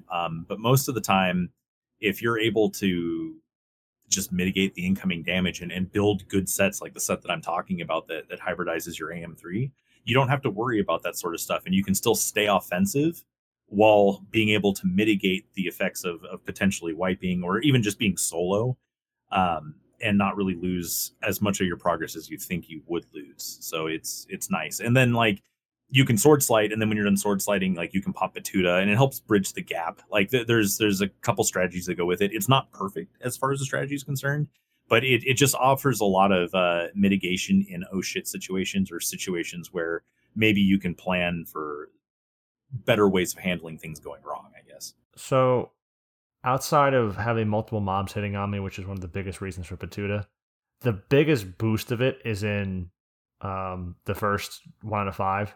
You get 40%, and it's a 4% more after that for everyone. Yeah. So having it 1 out of 5 would justify, in this case, your 4 to 5 inspiration, so that you can keep Rake at 1 out of 5 here, and you could run around with 4 out of 5 Sleight of Sword, which should be full time good enough. Or even 3 out of 5. Like evaluate your set. Like don't just go 4 out of 5 or 5 out of 5 because I've said to do so. Like if your set doesn't need it, then you just simply don't put it on. Just put as much Subtle Blow as you need it. 2 out of 5 would be ideal too. Like if you have enough pieces, that'll work. Are you getting Auspice? Like if you can guarantee you get Auspice, you pretty much just cap with just this and Auspice with a much lower sword slide. Yeah, true. I didn't even think about how Auspice would kind of ruin a bit of that. Yeah, but it's just a matter of what you plan for. And then also if you have too much, like let's say you're going like full balls to the wall and you have like Auspice and you also have like Siren's Favor and all this stuff. Well, obviously you're probably not going to need Sword Slide. You can probably just get by with those buffs plus your Nigmatu ring plus your Sherida Earring, because the cap goes both ways. Like you can cap 50% Subtle Blow 2 and 25% Subtle Blow 1, and you'll still reach the Subtle Blow cap that way. And people don't really realize you can do it in reverse. For this sort of thing, like you can just take your sword slide out if you know that that's the strategy that you're going to be using, and at which point, you know, go ahead and put more Batuta in there, or if you need Rake, go ahead and put Rake and Gambit, or I'm sorry, Rake. Just Rake, yeah. Well, I was gonna say because we always lump those two together. When you assume that Gambit's also in there, but Gambit's in Group 1 as a recast. You get Gambit normally, because when you say depending on what you're fighting for, or when things go to shit, you want to be ready, but. I mean, if it goes to shit, I could see having 5 out of 5, maybe. But also, how would you ever plan for anything less or more than 0 out of 5 or less than 5 out of 5? And depending on your set, of course, because, Chirrich gets you almost there. With a pug, you aren't. With a pug, you were definitely not doing that. True, but how do you based on what you're accounting for, how do you even account for all that? There's too many things to account for in that case. Do you really have to ask that, knowing how I prepare for things? I mean, based on how you and I play Rune, you more so than I, the amount of intricacy that has to go into your sets to maximize some of the things like this we're talking about here, the amount of planning on top of that already is, because Herc does take a bit away from you to use. It does, yes. And yeah, you end up sacrificing Magic Evasion in when you go down that road too. But that's where you just use Magic Evasion food to help make up for it, and then also you have like Naomi pieces that you could splice in, like maybe 1 or 2 of. Like I should actually reevaluate the set to see if there's more that I can't add there. I think Naomi legs actually are pretty good for the set that I would like to actually optimize that for. I think we're overshooting Magic Evasion a lot of times too. I think so too. Because in my Naomi based Magic Evasion set for Rune here, it's like plus 819 Magic Evasion. And I think, honestly, if you get 500-600, I think 600 would be a sweet spot for pretty much any NM. I think that's honestly probably good enough / already capping. I think we're over capping on a lot of things too, where it may, it'd be like, oh, I lost that Magic Evasion on Hurricanes, but depending on what you're fighting, especially something older and say, I don't know, Omen, I don't think you really need it. Or even Ryzen Jima NMs like you think we do. Yeah. Because there's a difference between in the past having to wear Herculean gear on Rune Fencer, and without a Carol you wouldn't evade Albumin. now you still want the Carol, but it feels like once the Carol's on, you're overkilling with your magic evasion gear at that point. I think so. But it's hard to really tell that, which is one of the hardest parts of being a rune, because a paladin doesn't worry about that. And like the sense that I'm talking about, like if I'm going to talk about sword slide, I'm talking about being able to like just use Herc hands and Herc feet and being able to get to like a very nice value. It's not anything like beyond that. It just helps me optimize those two pieces so that I can wear better gear elsewhere. And already those are pretty decent pieces, having triple attack and quad attack on them on each piece respectively. Like they're pieces that you want to wear during AM3. They're positive. So outside hard of like to get Naomi Path A, yeah. Well, it is hard to get, yeah. I mean, something you shoot for, but triple attack is still good too, and that you can get on there. Well, not no problem, but you can get them on there. Store right? TP for AM3 at this point with Herc feet would be nicer, but you Pretty do get 5 and 6 subtle blow there. But we're off on a tangent here with subtle blow at this Huge point. tangent. Let's get off this. But those are the inner workings of my mind as far as justifying Sword Sleight and why I like it. Basically, to summarize, I can play Rune. I can play Rune perfectly fine without the other merit categories. Like I have no issue. But Sword Sleight, I can just add in a situation and be prepared for something that I may never need. And I enjoy doing that. And I would change that if like I had to maximize Rake or something. But honestly, it's just a matter of where you're at on the job, I suppose. Like new people, please don't merit Sword Sleight. You probably don't have the sets or the reason to do it yet. Speaking of new people, besides dying in their mid sets and wearing any ammo gear to tank in, if you look at Incortada, the difference between a non-SU3 rune, because I'm going to throw on the +4/5 feet here, and if you don't have, it's like 11. Let's see, Incortada. It should be 5 on the feet. It's 11% base as a rune, 99 with no job points. And you're going to get an extra, through going up to 2,000, you're going to get an extra 8% parry rate there. And in the feet, when you can unlock your SU3, is going to be 4 or 5% more. So you're talking at this point, you've gotten, with like your cape, 24%. Yeah, it's ridiculous. With cape. The cape's 3%, the feet's 4 to 5. And then the extra job points here is going to be up to 8. So you've gone to 15, 16 potentially parry rate, which for every hit coming at you, as a new rune, not having that, it makes you a lot squishier, because Incortada, which is just a trait that gives you parry rate on rune if you don't know what it is a big deal. Because those Terms Mittens, even though you can't cure, Terms Mittens, I still use them a lot just because of how nice it is to keep my HP up every time I parry. It's like a broken piece. Yeah, completely agree. It's the only reason I care about Batuta now. Well, it's nice to parry in general. Just think, TP. if you would have been able to parry that dancer's attacks, you wouldn't have had to explode. Oh no, that's why I live for about an extra minute on the second chance. That dancer just no idea, just went wild. I was just like, must have been a building flourish. Look, new rune fencers should not be subjected to wave 3. They're simply not ready for it. A paladin is new, better off there. Well, I mean that should be obvious though. Like if you're a new person and you can relate to this story and you got like somehow downtrodden because you got completely crushed in content and you're a new rune, like don't, because there's a huge learning curve that goes with it, and you have no business trying to tank wave 3 if it's like your second day. This was not my second day. This was a few months later, which is, again, we were low, man. We were just getting some people some clears. And can we do it? Let's see. Some things don't change. Yeah, we went at it, and I was like, okay, let's do this. I'm on the ground. Let's do this again. I'm back on the ground. Let's do it third time. I'm tired of this thing. I've often wondered too, Fox, with how Lorikit Torque R15 and stuff now gets all this huge amounts of extra defense. If there was a way for Wave 3 runes, even newer ones, to wear certain pieces of gear that give more defense on rune at the cost of, getting rid of the... I don't think the enmity in your idle neck there is going to make or break anything for the rune JSE neck, the Runist Torque, whatever it is. And I don't think the extra magic evasion there will make or break in Divergence Wave 3. So I've always wondered, too, if throwing on more defense-oriented gear for Rune Fencer on top of what you'd normally wear could potentially make things a lot easier for them. Because those mobs, those weapon skills, if you have more defense, don't kill you It's like true. they do. So, I mean, here's how you want to evaluate these things. Like, for the same reason that you're adding, like, that small amount of defense. Because, like, someone listening to this is going to go look that up and be like, oh, that's not that much defense. It's like, what is it, like 100 total? I think it's like, I think the augment is... It's like plus 30 or something, right? I forget. I could look it up. But basically, I got it in someone's going front to of look me at that. Okay.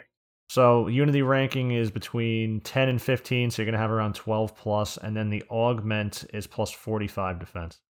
Okay, so you get like plus 60 defense, right? Yeah. Someone is going to look at Nexalot, that. That's and, big. Well, right. But on its own, it doesn't do anything. You would have to focus the set as a whole to be focused on having more defense in order for that to actually pay any real dividends. Now, the same thing can be argued with the enmity that you take away as well. Because if you get hit and you don't have the plus enmity to help stem that bleed, and you're getting hit for non-zero damage, especially from like multiple targets, you can end up with some real issues there. And if you want to build a set that focuses on like all defense, you're going to need a lot of these 60 defense slots to add up in order to give you enough of a bonus to really, move the P diff. Especially on a job like Rune. Like on Paladin, it's a bit easier, but it's whatever. At the same time, though, you do want to keep in mind what you're sacrificing. So you're going to be sacrificing, plus 7 enmity there, or when you look at the legs and you decide that you're going to replace the Empyrean +1 legs with a different piece, you got to realize that you're losing plus 11 enmity there in order to get like a more modern piece with more magic evasion or defense on it. So while you are making optimizations that keep you alive, it may not be worth the enmity loss in the long run. I don't think that the tanking enmity, like in your swaps, the enmity is huge, of course, but I don't think the idle tanking enmity is noticeable, and I would love to see it tested. It's just the amount that you lose per hit, though. So, like, if they're hitting for 0, no, you don't need any plus enmity at all, but you can't always guarantee that they're going to be hitting you for 0. Like, you could get dispelled, and if, like, let's say you lose protect, you're no longer stacking defense the same way. You could be taking bigger hits, and now you're taking bigger hits without plus enmity in your set. Here's something. So now you're putting other people at risk. Here's something. Every Rune Fencer doing an event like Odyssey or Divergence, any wave, can you please coordinate with your white mage or whoever's giving you protect to give it to you on Embolden? Because that is a huge thing. And we haven't even mentioned that in this conversation. Yeah, Embolden is beautiful. Big is beautiful, and Embolden is beautifuler. Oh, Embolden. So it basically doubles the potency, but halves the duration. Hey, Zahn, wake up. Yeah, I'm here. I'm pulling Oh. it up. Don't worry, no, I'm here. But yeah, So- basically it's going to make it a lot better. Yeah, it will. And if you have a white mage that's got a crap ton of duration enhancing gear, you're not going to notice that hit in the half duration for that increase in potency. Yep. It's really good with scholars specifically. Yes. Scholar buffs is so good with Embolden. If your Corsair loves you and wants you to do the most damage before you pop in an M, he can always give you Naturalist roll before you embolden your temper or something. Yeah, that's also very good. Naturalist roll just increases. It's even more duration plus, for enhancing. But yeah, like basically, if you can get an emboldened Naturalist, Embrava even, it's basically God mode. Like you stack that shit with like Regen 5, and you get an emboldened Embrava.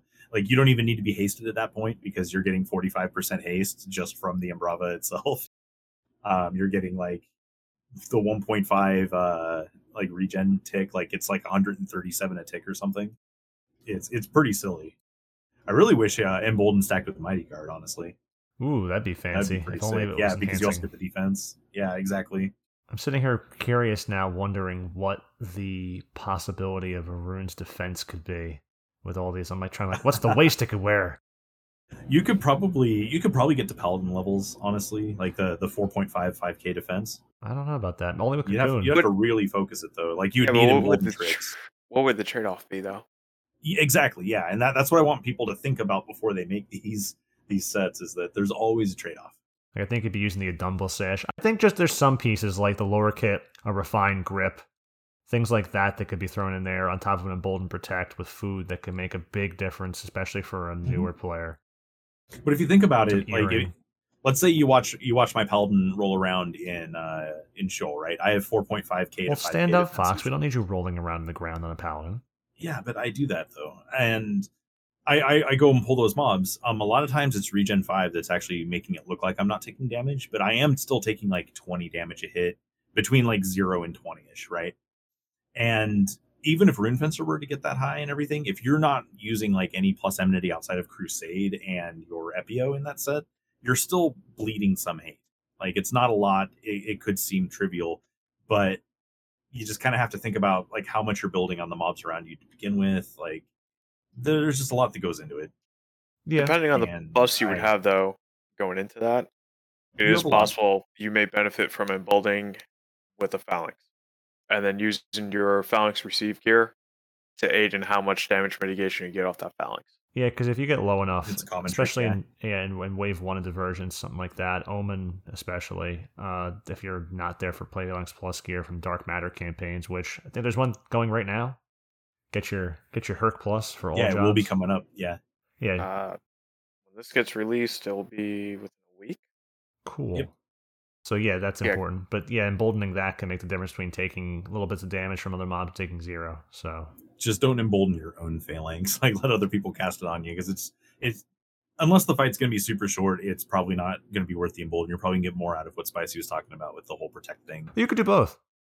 I mean, you could if you coordinate with your if your with white your mage, plus gear. if your white mage has enhancing duration gear on their protect like Carrot does, you can get a protect that'll last you quite a long time at half duration, because they would have last you like about 30 minutes if they have all their gear, because they're casting for like an hour. Yep. And then you Yeah, get you usually hit right at about an hour on white mage. if you have embolden's 10 everything. minutes at that point. Yeah, so you can start a run, embolden, protect, and then once you hit an NM, like if you're going after the wave 2, wave 3 NMs, you can end up emboldening a phalanx. Depending on how your red mage looks with the phalanx 2 gear, you could look somewhere around 8 to 10 minutes, maybe. Oh, well, That's then a completely decked out red mage, though. But then you're looking at just constantly using Trying to remember embolden how long mine for. is. you also have to put your Phalanx Plus gear on when you're getting it from your red mage as well. Yes. So you have to make a Yes. set for that. Yay, more sets on Rune. Yay. Not necessarily, because if you already have the phalanx plus gear from using it on yourself, you're just putting in those pieces that give you the phalanx. Yeah, You're not looking correct. for the Yeah, just enhancing. equip that set and don't cast anything. Yeah. You would also want your duration gear in there as well, like your pants, right? Your Futhark. That'll affect them casting on you, correct? Yes. Okay, so there you go. Those are huge. And you're fucking have to carry this cape because of Embolden, the Runus cape from stupid Reeves. There's no world where I'd give up the +5 phalanx for that duration plus if a red mage is casting on me. What's +5 duration on a cape for Phalanx that Rune carries? No. Oh, I thought you were talking about the legs, not the cape. No. I thought that was weird to I begin was with, talking the but- legs initially because honestly, if the extra 5 didn't matter, the duration on those legs is a big deal. Yeah, I would much rather use the +5 phalanx legs. Yeah, I wish they got a +5 cape. That's a paladin thing. Yeah. I was thinking duration increase on other pieces that you're not sacrificing for the damage mitigation of phalanx, though. Like what besides cape? Because their body, head, hands, whatever is all Phalanx plus potentially. Yeah. I don't think if there's any earring or anything yet. Think maybe a waist piece. Not for Rune, it's for mages. Can't think of it. Because If it's out there, let us know, I guess. Yeah, I was gonna say I could just sit here and try to research it, but then it sounds like I fell asleep again. Yeah, let's go on. Where were we at? Did I stop us there in the middle of something important again? No, it's just the idea of being able to coordinate pre-buffs. Make sure you're using natural scroll. Make sure that you're using embolden properly. Have people change to scholar and pre-buff your party, and then like change back to white mage or something if that's available. Stuff like that. You can really, especially for events like Ambu, like you can carry like pre-buffs into Ambu, and sometimes just get away with not even having a healer at all. Yeah. And, I've also, nothing is more infuriating on Rune Fencer than when you use Embolden and go to cast Temper on yourself and you get hit with Auspice or something. Yeah, A bar spell I've gotten hit with. A bar Petrify while I'm trying to... that +37 subtle blow though. bar Petra like while my I'm trying to wet cast... Yeah, it's like just perfectly timed. Or how about I have a macro in party that says... Embolden's on, please recast my protect only, please. And I'll just hit it 5 times and get no protect whatsoever. And then that white mage is gonna, or the white mage has like pro and shell like macro, but it's shell first. So they just hit that macro and you get like emboldened shell instead. And I've emboldened Crusade plenty of times as well. Sometimes that's the only thing you can embolden. Yep. Sometimes that's because emboldening shell, tactic. Emboldening shell is not a winning strategy in my opinion. Oh, pretty useless, yeah. Because it's not magic defense bonus, it's just magic damage. It'd be cool if it was. Right? Frankly, with how gear is nowadays, I mean, there's a lot of jobs like heavy DD jobs that definitely would not get away with it, but on Rune, it'd be interesting to be able to just only use gear to tank MDT and then use pure magic defense bonus on shell and have it be some ridiculous amount. I would be really curious to find out if Embolden affects a white mage's bar spells, though. It does. Well, no, I mean, obviously it affects the amount it bars from, but the actual Solace part of that where it adds magic defense bonus. Oh. I'm wondering if it 1.5's the magic defense bonus as well. Why is it every time white mage comes up, there's testing? Right? Because no one wants to do it. It only human being plays the job, right? Like, you always have to run your startup command on your white mage. I would assume it doesn't, Fox, because that's part of the ability. It's not part of the spell. Yeah, probably. That would actually make sense, though, yeah, because it's not from the spell itself. It's I'm going to say testing not required. I'm going to say... You didn't test the last stuff. I don't want to hear that. I know, but I keep putting it out there so other people can fucking test it for me, so I don't have to hear that wrong. Hold on, I want to make a note right now, so when I ever listen to this again, white mages, can we try this? Thanks. Something bar Petra. What? Wait, why would you listen to this again? Exactly. You've already been here. Don't do it. Fucking the balsamic. I gotta stay off. Balsamic to the face. Yeah, we talked quite a bit about Rune Fencer. Like, I don't think we need to talk about like the minutia of like you should flash often. Please. Yeah. These abilities. Wait, I'm supposed to use that spell a lot? But my MP. Oh, pre-show though, I did want to mention the whole Valiance thing and not. And once you get an Epio, please fucking understand that lament. You can, lament. It'll be our lament. Don't Valiance people and then hit lament right afterwards, like thinking you're gonna like spike 8, because you will, but then you will also override your Valiance, and all of a sudden everyone is going to have like no protection to that element. So yeah, please don't do that. I see that happen a lot. I mean, they will, but what is it, like 10 seconds, I think? Yeah. So, for those who don't know about Valiance and Valation, they give an extra SDT that's multiplicative with magic damage taken, which means it bypasses your magic damage taken cap to that element when either of those are on. So you can split it out. It's 15%, so essentially once you go past cap of 50%, magic damage taken. I wonder how that affects Paladin as well. Can Paladin get minus like 99% or 90? What is it? It probably apply the same cap, like 87.5 then. I think you'd reach the point where like even in testing, a Paladin probably wouldn't fucking notice. So, probably not. But like I assume you're talking about cap. Like, yeah, I assume you're talking about like stacking with Aegis and stuff at that point. Yeah, too, right? Yeah. I imagine you cap at 87.5. Well, yeah. I mean, it should actually be able to go beyond that because it's a separate reduction. A level beyond. Yeah, but the thing is that even if you're at 87.5 and you multiply like a million like 99% damage reductions from then, you will never actually cap. Yeah, you will never step over the limit of 99% in that situation. You're basically stuck at never hitting 100% because it's all a multiplicative that is not adding to anything over 100. It's what's called a limit. Do your thing, Phalanx. Yep. Thinking, obviously you're not going to hit the cap, and I'm thinking if that were the case, you would only need one rune in order to reach that cap, though. Oh no. So with it being like a special damage taken, like an extra term, you would like if you got enough of it, you could go past 87.5 technically, because it's not part of your normal DT rules. So like your normal DT rules Paladin? is your DT1 and DT2. Yeah. So like let's say you're a Paladin, right? And you're sitting at 87.5 because that's super fucking easy for a Paladin to hit for magic defense. For the shell side of things, the magic damage taken. If you get a Valiance after that point, you get whatever your 87.5 reduction is, and it's going to be multiplied against what that Valiance is going to reduce it by as well. And it's going to reduce it further. So it's effectively taking you beyond the cap, but that cap still exists. It's just another step at which it's being de-incremented. And this is to go even further. That's going to mention merit category 1 for Volation. Yeah, it's talking about a bunch of stuff that super doesn't matter, honestly, because like you're taking like 0, and like what's cooler than taking 0? I guess taking 0 harder. So I mean, how hard could you possibly take 0? Yeah, but yes, ultimately they're going to max out 45 SCD if you use the same 3 runes. If not, it's going to be 15 per rune for that element. So you could use it. Should be. It should be 20. Because you would never not have this 5 out of 5. This is not even an inspiration of debate here. Okay. Natively, because that's how I tend to refer to things. Once you hit 75. Natively. What are merits? I don't know. My character, only 5 days old, did not group up yet for merits. Why can't I get stuff from Gobby Chest? If only I could pay for this Ambuscade VD. Why is no one selling it this month? What's wrong with Sahagins? JA0 fixes bad game design. Knockback bad. Knockback is not in 14, therefore it should not be in 11, and using Anchor is justified because I want fluid game design.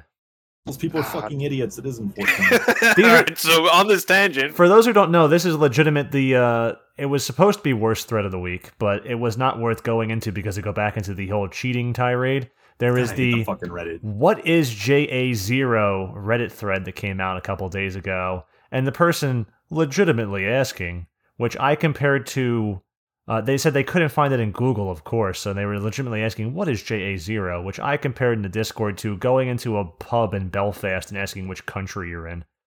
Yeah.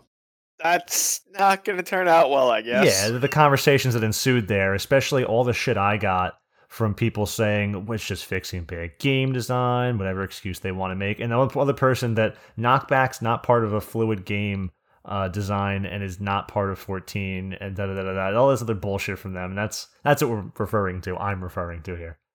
We talked pre-episode about. Yeah, I was going to say, I was pre-show. Fox is having a fucking aneurysm. He's over there just spazzing out.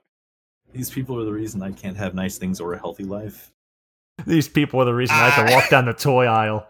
I was going to say, I feel like real, these people dude. contribute to it. This For is not fucking real. This is not the end. All right.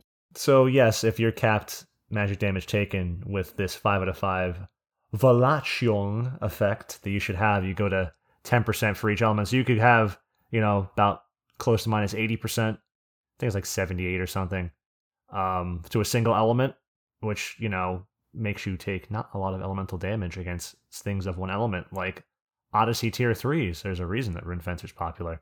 Also, you could do 3 at like 60%. So 3 elements taken, it's pretty nice.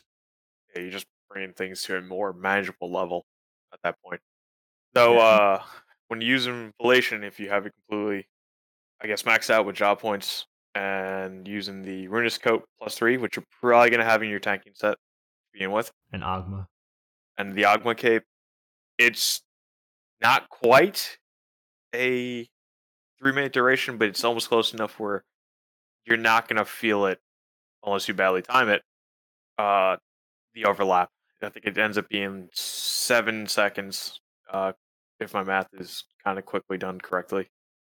Yeah, 7 seconds. You'll have 7 seconds of downtime. But if you're basically rotating, what you're saying is that never you'll always at least have it up on you.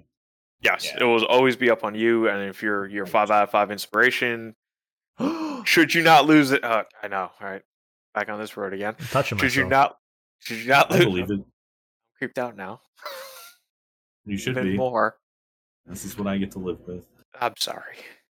But you won't have that much downtime, or you shouldn't have any downtime, especially if you're rotating it out with Volation. You're a Rune Fencer. There's no downtime. You have to cast Cocoon again. That's right. There's always something to do. Ice spikes are pretty good. I do like to keep them up myself. Yeah, he's referring to the downtime between the abilities. Yes, I know he is. I gotta make sure that people understand that with the because someone's gonna be like, "Whoa, what if I?" Did you guys know that this is where you're supposed to use Lament as an AoE to bridge the gap? What's JA0? What's J0? Is it so that I can lament while running? So I guess since we brought it up, we can just touch upon it really quickly. Rune Fencer gets Blaze Spikes, Ice Spikes, and Shock Spikes. Blaze Ice Spikes given. Spikes. What's up? Blaze Spikes, the dumbest fucking thing ever. They were so cool at level 10 or whatever, level 8, level 18, I think, when you got them. I remember getting them. I think it was like 20 for Red Mage, and I was like, "Ooh, this is really cool." Fucking nostalgia here. I wanted Blaze Spikes so bad, and I'm like, oh my god, I can put spikes of fire around myself as a Black Mage. I like leveled Black Mage. I went like, how do I get Blaze Spikes into Google to find some GeoCity site? They told me how to get Blaze Spikes because everyone was trying to sell it for like millions of gil I didn't have. And I like trying to run around for days doing this quest to get in these wild onions and shit for these brats. And yeah, I was gonna say, wasn't it a quest in Windy? Yes, got it? It's from the SOB superheroes there. The little Tarus in the alley behind this house that they have no parents watching them, and they need onions, of course, from the wild to give you a spell that puts fire around everything, because that's what children should have. And it was the coolest thing ever, and I wanted it so bad, but Blaze Spikes do nothing, where at least Shock Spikes stun, and Ice Spikes preferably paralyze. Yes, and you know what? I think the reason they gave you the scrolls was because you were the adult supervision for them. You know, another note here, what the fuck happened to Shock Spikes? Because at 75, when you had things hitting you, they were actually very useful because you would stun a mob while running away, and you get distance between you and the mob, especially in the movement speed gear. But now it feels like Shock Spikes don't stun shit, and you can only use Ice Spikes. And Blaze Spikes, of course, still have no secondary effect, because why? My guess is it probably has like a static magic accuracy, and the mobs now have more magic evasion than they would have had before. So SC just never buff Shock Spikes because they're jerks. That sounds about par for the course for like most abilities as they scale High Adoloquium. They really should buff Shock Spikes, because that was really awesome. I think Shock Spikes was probably intended to have more fire or more damage overall compared to the other two, and that's why it didn't have an additional effect. Lo and behold, when they hit us, it's a nightmare when the Mammal Jaw and Odyssey are using them. So why is it? Maybe I'm just it's like 100 damage a hit. Maybe I just haven't used it in forever, and I'm just assuming it doesn't stop mobs for shit. Maybe when there's a bunch of mobs around you hitting you, maybe the stun's nice. I don't know. Honestly, I always forget to put the spike spells up. Almost always, I forget it. You're too busy accounting for Subtle Blow. Yeah, I'm always accounting for the Subtle Blow, so you were correct. Sleight of Spikes. If only. It definitely is one of those things that tends to go into a pre-buff phase before you go into a boss. You want to put them up. But again, once they fall, if you are not actively watching them or watching for them, you're going to forget to put them back up. Yeah, so it's something you should do, definitely. It's just something I know that I'm completely guilty of not doing. Commonly, I'll do it the start of an ambuscade or before a big pull in Dynamis. Because then again, at that point, it's every little damage helps, even the 5 the spikes hit for, but at the same time, there's that chance for that paralyzed proc, which means that's one less attack coming at you. Yeah. As small as it might be, at the end of the day, that still curbs some damage coming your way. In Omen, it's or to someone else too, because or to somebody else, yes. So stop the spell go from going off, etc. You had mentioned pre-show as well, Fox. Since I don't think there's too much to talk about spikes here, I'm just gonna kill it. Nah, I'm gonna kill it like spikes, like Blaze Spikes being useless, and my heart, my starry-eyed, I'm a brand new player 15, 16 years ago, looking at Blaze Spikes like it's the coolest thing since sliced bread. I'm gonna kill that. And okay, so Lament. Let's just talk about Lament for a second. Who here has ever saved... I mean, it's only AoE with Apple Tree. It's single target otherwise. Who here has ever saved anyone with Lament? Please raise your hand, even though I can't see it. I'm raising mine. I'm raising my hand, too. How many Rune Fencers... myself. Well, besides yourself. I don't have an EPO, so I guess I didn't save many people. You know what? That's fair. You have to ride in the back of the bus, then. Yeah. It's fine. So, how many Rune Fencers that you pick up in a pug group ever use it effectively? Raise your hand if you've ever seen it, because I don't think I'm going to raise my hand for this Actually, one. I never see them use it at all. Yeah, at all. And even if they don't, it is a huge enmity spike to use it. Oh, yeah. It's 450 CE and 900 VE for yourself. So to multiply that by everyone around you, it's ridiculous. Plus whatever gear you have on to boost it. Oh, yeah. It's fucking bonkers. That's if... depending on your party composition, there are people around to actually hit with it. This is true, but even just 2 people is really swell there. That's yeah, man, me and that Geo. Yeah, but you and that Geo. Or you just have the thing where you have a Rune Fencer with an EPO go like, you really can't tank much because you don't have one, and then he falls over. So the best part to Max? me about Epio is being able to do AN3 and damage and AoE Lament. The Enmity is the third best thing in there. The PDT2 is the least of the best parts. It's great and you use it a lot, and it probably will save Yeah. your life, but it is, especially since you're a magic-focused job, it is the least of the things on there I like about it, even though it is the reason everyone makes it. Yeah, when I'm not doing dumbass shit with Subtle Blow, I actually really like just having AM3 and sitting in a turtle set and still feeling like I have a decent TP rate. But Because like you can still do weapon skills. Seems great. And it's a pretty big deal to do extra damage on Rune because even a crappy Dimmy should be doing 10k and like if you're really Yeah. decked out. Of course, if you don't have Nayame Path B, swapping can be a bit dangerous. So if you're not doing great damage, if you're doing like 2k or missing and you're going to miss your weapon skill, don't weapon Swap skill. into hurt gear and just explode. But no, Yeah. Lestradio plus 1 Or D Lestradio and even legs. worse. Yeah. Yeah. Oh god. That's 'Cause without probably why Nayame, the this is- dancer's just wiping the floor with you at that point. Yeah, man. Even with- exactly. Even with Nayame from the Dex mod, depending on your attack and stuff, Lestradio might still be the best to use in legs, but we're not going to go there. I don't feel like dealing with that right now, honestly. But Lament was super big against last month's Ambuscade, the Giga, because his Material. big AoE move was fire-based. And Or yeah, not that one, but whatever the fuck move was they used with his... Muzzling Wall. Yeah, Muzzling Wallop. I'm glad you remember the name, because it is a solid name. Muzzling Wallop. 3 water runes, or even just 1 in AoE time, because you only get 10 seconds with the plus 3 coat. It's 15 seconds, relic coat. So you had to really time this very well. You'd only get, a little more than 10 seconds to have it go off before it wears off. But that'll fill everyone to full and potentially just... I've used it to save lives in magic moves before. Stop their MPs from getting destroyed too. Yeah, it's super important to use, and I never see runes use it. It does take off, as we said, the Valachian effect. Well, that would require runes to actually go out and like learn the elemental affinity that some of these TP moves have from these mobs, and you can't be bothered with that. I mean, they can't even play their own white mages or geos, right? Nothing's more clutch though than when someone's gonna die and you AoE lament and they heal themselves back to full and don't die. I'm here to wear an Epio and only flash and foil. That's how I tank. Why did we lose? I'm doing tanking wrong. Apparently. Why did we lose? This guy's tanking the floor. He doesn't have an Ep. It's not EPO, it's just the floor. The floor is doing me in. He's using floor spikes. Yeah, I'm not trying to talk about this shit like I'm any kind of elitist or anything, but like I just want this to be something that people start focusing on with all these shitty tanks running around, that they just don't do anything and they think that like making an Epio is going to make them an amazing tank or something, and it's not true. So I liked Rune a lot, and we're not going to talk about Flug because it's just whatever resist stuff. Same reason you have to learn Lament. Everything else we talked about, besides Rake and Gambit being great for lowering resistance to skill chains / spells / increasing magic damage, increasing skill chain damage, stuff like that. Great, we covered that. Great hate spike. I think it's like 1,000 per. Let's see, actually. Yeah, it's generally going to be free. Like it's just there for you to use, especially if your runes are about to run out anyway. 640 CE, Yes. 1260 VE. So it's a good spike with Enmity plus gear in the middle of battle. I've used it as a last resort to get hate back plenty of times. Yep. Great for helping your DDs get more damage, but I like Rune with their skill chains. I like Rune because it's not Paladin's gear. My problem is I don't play any other jobs in my inventory space that have that same gear.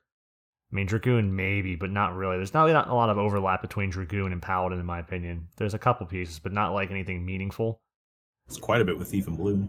Yeah, Thief, Blue, and Rune for me, which I already was. And even to some extent, Pup has some of those pieces of gear, whether it's Herc or other light armor pieces, accessories that those jobs all share.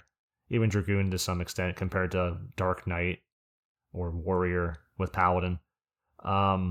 It just fits better in my inventory space. So if I'm not already a Paladin and I want to maximize my inventory space to jobs available and not cripple myself like Fox does, where he takes 10 minutes. I get, how much shit Carrot gives me? I'm going to get another tangent here. Because you have to change your gear so much and it's a problem for you having to go into the Porter Moogle and stuff manually. She's like, why does it take you 3 hours to do your Odyssey runs? It's ridiculous. And I'm like, just shut up and go away. Because it takes 2. It doesn't take 3. But still, it's 2. It is what it is. I actually play all the jobs. I don't lie about it like some people do. Ooh, that's a Felgard diss. We got all we all have that one friend that's got all the gear just spread out everywhere. It's That's got to go well, through. There's only I don't- murmurings of that person. I don't, yeah, right. I don't have actually that much more gear than a lot of people do. A lot of people just don't realize that, like, once you get a certain amount, you basically have all jobs geared. But I mean, if It's- I'm a pup and a monk, which fits nicely together in some regards, although monk's got a bit of overlap with not pup besides hand to hand. It's kind of overlaps more with ninja and Sam, and But at that point, rune, blue, thief, core. I mean, all those jobs that are their specific pieces of gear, they all blend together really well as like inventory savers if you want to focus on certain jobs. So like to me, For sure. not having paladin makes sense. Although I have an O chain and I've had it for like 5 years, and my paladin's only level 37. But Yeah, But- there's absolutely no reason to be both a rune and a paladin. Like if it fits your inventories better, don't run into that dumbass problem that I have. I tell people all the time, just gear the jobs you want to play. Don't try to play them all though, because it's honestly not even worth it. It's detrimental to the group's time. there's some times where you have to take paladin or rune over the other job, but oftentimes it's just preferred. I mean, some fights like bows, you don't want to take a rune to. It's just not gonna. I mean, you could, Yeah. but it's gonna be interesting. I mean, I like to see the setup for that. That'd be an It's interesting. easier one. just to abuse Rampart though. It'd be easier not to take a rune fence at that point, unless they're doing nagling. They could be doing that. They could be doing some damage because. Oh no, they wouldn't because they're single wielding, and that would suck. I mean, it wouldn't suck. You'd still do it, but it would not be as nice. It's also kind of sad that Rune doesn't get the TP bonus offhand Magian. Not that it needs it, but the difference between Blue and Rune at that point, besides all the multi-attack from Temper and stuff, is essentially that weapon. Can Rune use a blurred sword +1? Let's see. Probably. That wouldn't be a bad offhand. I like the 30 regain on the Rikoko as well, besides the strength and weapon skill damage. It's got a lot of attack too, which Rune needs, like 43 attack in that sword. Rune Fencer can use a blurred sword +1. Yeah, and there's no You can. strength on Rikoko, I believe. Just that attack and weapon skill damage 4 and regain is nice. Yeah, I mean, it's a good sword. I'm just thinking alternatives. I mean, another sad thing for Rune is that you didn't get Gleddy's, which has all the regain, which is nice because I like just having the terms cap and stuff on, so I have TP to go into battle with. It's just it adds up Honestly, really quickly. I get really sad that Rune wasn't on Sakbata's sword. Because of I'm the all fast about- cast or what? I'm all about that phalanx, dude. Oh, the phalanx, that's what it is. Yeah. I get crazy ass phalanx sets on all the jobs. I'd and sooner- honestly, it does so much for you. I'd personally sooner abandon the phalanx plus in that weapon than lose my TP or have to swap like that. Not me. I would go with that. I'd keep the TP over the phalanx at that point because you could end up using for something else, especially like AM3 for you got an EPO or just a little bit more, maybe opening or closing a skill chain as opposed to going Just all right. hate. or just hate in general, I guess. I don't know. I mean, there's very good reason to have it and use it. Aren't you on the Deacon sword or whatever from Archangel? Let's see. Probably. I believe not it's a Sakbata's saber. sword, though. And if you're already sub ninja, you No, can it's- dual wield them. Not No, a it's saber. a sword. Yeah, it's not a saber. Because if you dual wield them, you get even more phalanx. Yeah, runes on that, so at least you get phalanx +4 in that. It could be +9. That's cure potency too. Did we cover curing on rune? Fuck no. Because something you We used to see- kind of said it was there, but we ignored it because It's something you kind of There's used to see when Honestly, Rune was new, I would but I be- can't find a situation I want to go sub Red Mage and Cure on. I can't think of one. With the waltzes being uncoupled from each other, I would honestly rather sub Dancer on Rune And get dual and wield. try to do it that way. Yeah, for one, you get dual wield, right? And then for two, you get waltzes, which interact pretty favorably with like AM3. If you really want to be weird like that, you could try out this kind of build. And then also you could provide Samba. jump ability haste to the party it's 5%, but 5% is nice. And that's something you can get away with on Rune more than on Paladin because you don't want to Yep. lose your shield on Paladin, but Rune still parries. So it's nice how you can build Rune that way, even though you don't see it. It's very viable to do that. Yeah. Because not And having you get access to a pretty decent amount of Waltz Plus gear, and plus you can also put on like hurt gear. It's augmented with it too if you want to go super deep. the passion so, like, jacket. Yeah, you can hit 50% pretty easy, and just kind of heal people that way. That'd be interesting to do. That would probably be the most optimal way a Rune could do it, I would think, if you build Yeah, that set. I think it's square pegs and round holes trying to force like not native healing magic. Yeah, like it's a little easier for a job like a Geo or a Bard that already have like mage gear that's aligned towards making You it get work. good cure potency gear on Rune to some regard. It's just not better than Bard, I'd argue. It's Maybe. pretty gross. No, Well- you get Chaos on Bard. Okay, that's right. But I mean, you still get. I mean, Would maybe lose- not. There's a couple pieces. I'm thinking of the feet from Albumin, The Geo set's kind of the janky, body from Fenrir.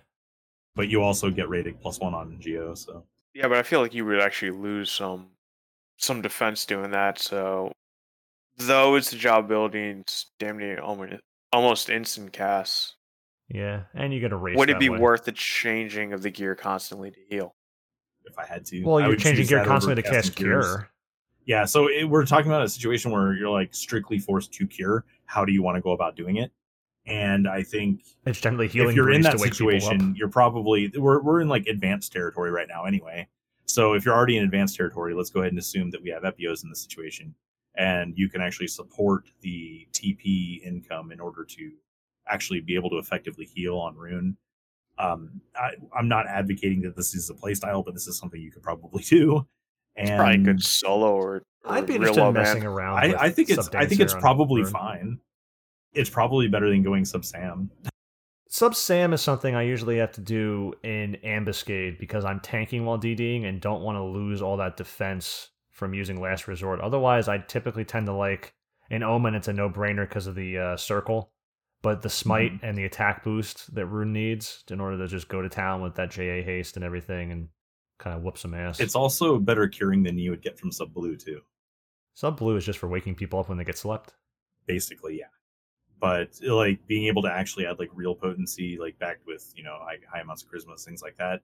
I think that that Subdancer is probably going to be your optimal healing situation for I Rune. will say, as far as hate goes, maybe Samba would be nice, but that's going to be with AoE Walt's going to be divided by everyone there, right? Yeah. Just like normal cure is. I think Yeah. that Blue's cure is different in terms of enemy generation. Well, you would get what is it? Animated flourish, I think it is. Ooh, Well, my Provoke is- bad. Provoke is already I bad. forgot Yeah, Provoke is already bad, so I guess we're going to use the bad version of Provoke. the bad version of Provoke. But I mean, in an attempt to use it, you also get the steps. I'd So be more there's interested some in there. using the steps to No, stun well, or you're right. something. You're right. You're actually right, though. Yeah, stuns are important too. Like it's an option that you could use, but animated flourish is still basically free, and it's not as bad as like subbing warrior strictly for provoke because you're subbing dancer for other abilities too. It's let's not kid ourselves. Like we're not subbing warrior for like 10% double attack rate or the ability to use defender. Like sub blue mage for it's sub blue mage for cocoon. You instead. forgot defense bonus trade Fox. It's like 12 or something. Yeah. I mean, you're sacrificing a lot more subbing something awkward like warrior as opposed to trying to sub something like dancer. And yeah, provoke is terrible, and so is animated flourish. But at least animated flourish is free, and you're also getting something out of a more You get more utility out of the sub job. Utilitarian. I didn't really want to use the word utilitarian, so I bailed I know. I wanted to bring it back. out. Yeah, Yeah. niche shit.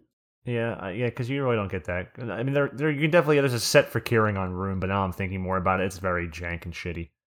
Well, let's put it this way: I have sets for all sorts of ridiculous shit you're never going to Apparently. use, and I do Apparently. not have a waltz set on Rune. I need to make a waltz set for Thief because it just happens sometimes, and I've not made it. I feel like you would get more I hate use out of Subdancer it. on dual jobs. I feel like you would get more use of a waltz set for Thief than you would a Rune. Yes, it was only after the terrible divergences where I decided that's it. I need this. Dude, that was before the pup ones. Oh man, but the Thief ones. At least pup can tank in that and save the day. What's a Thief gonna do against a statue? Die. TH. I was Alien trying to get Edge. skill chains for magic bursting, but you get hit pretty hard. No one's carrying you. Can Aeolian Edge? No one's carrying anyone else. You can Sanguine Blade. Sanguine Blade, Sub Warrior on wow. Thief in there. Ooh. Sounds great. I wonder how bad it would Double be. Dark Obies, Archon Ring, Pixie Hairpin. Let's do this. Now we're really into it. Oh yeah, dude. I got a Sanguine Blade on set for like every job that can use it. I feel like if you don't have, I mean, because I was gonna say if you don't have epitry, epiolatry, whatever the fuck it is. I'm having in front of me to pronounce it. I'm not reading it. That's why I call it EPO. Yeah, EPO, EPO, EPine. If you don't have Military? that and you can make use out of Sanguine Blade, I just feel like there must be a case for using Sanguine Blade as a new rune. You wouldn't do this as like a rune with options, but as a new rune, I feel like there might be some Sanguine Blade usage there somewhere. Yeah.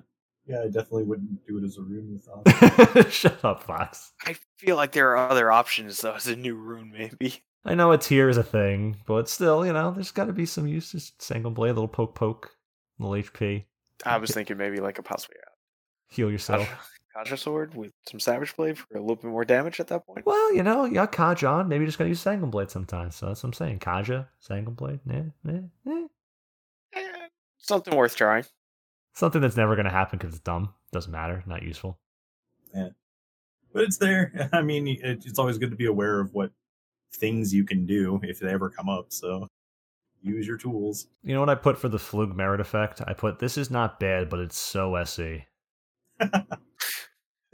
That's fair. about right. So what that merit does is gives you an extra 1% chance of resisting an element per merit there, but it's also halved against NMs. So Actually, since we're talking about it, the Runit's boots have to do be modify that ability. But I think what people forget, because even for a long time I was like, oh yeah, I'll equip them when I use them. It's only when they're running a status check. So if you're getting hit with a move or you're trying to resist something, it's not during the activation itself. Yeah, so they have to be on every time. Awful boots. And it sucks too because it came out about those boots like right after I made them. It was like literally like 2 days after. And I got super sad. All this money into those boots that she'll only wear for a lock style. It's like that's like 7 mil I could have spent somewhere else. When they existed, Fox, I don't know how viable it was, but those used to be the best evasion feat for Rune. I believe it. 112 It's still evasion. +3 gear. It's still fine. It's just not as good as... I honestly feel like a stuff. lot of the +3 gear that doesn't perform a specific function now, whether it's AF, not necessarily Relic, but AF especially, it just kind of feels dated at this point. In terms It's of what starting we're to get using. that way. Yeah, it's not as bad as Empyrean +1. It's mostly arguments for like accuracy sets and stuff.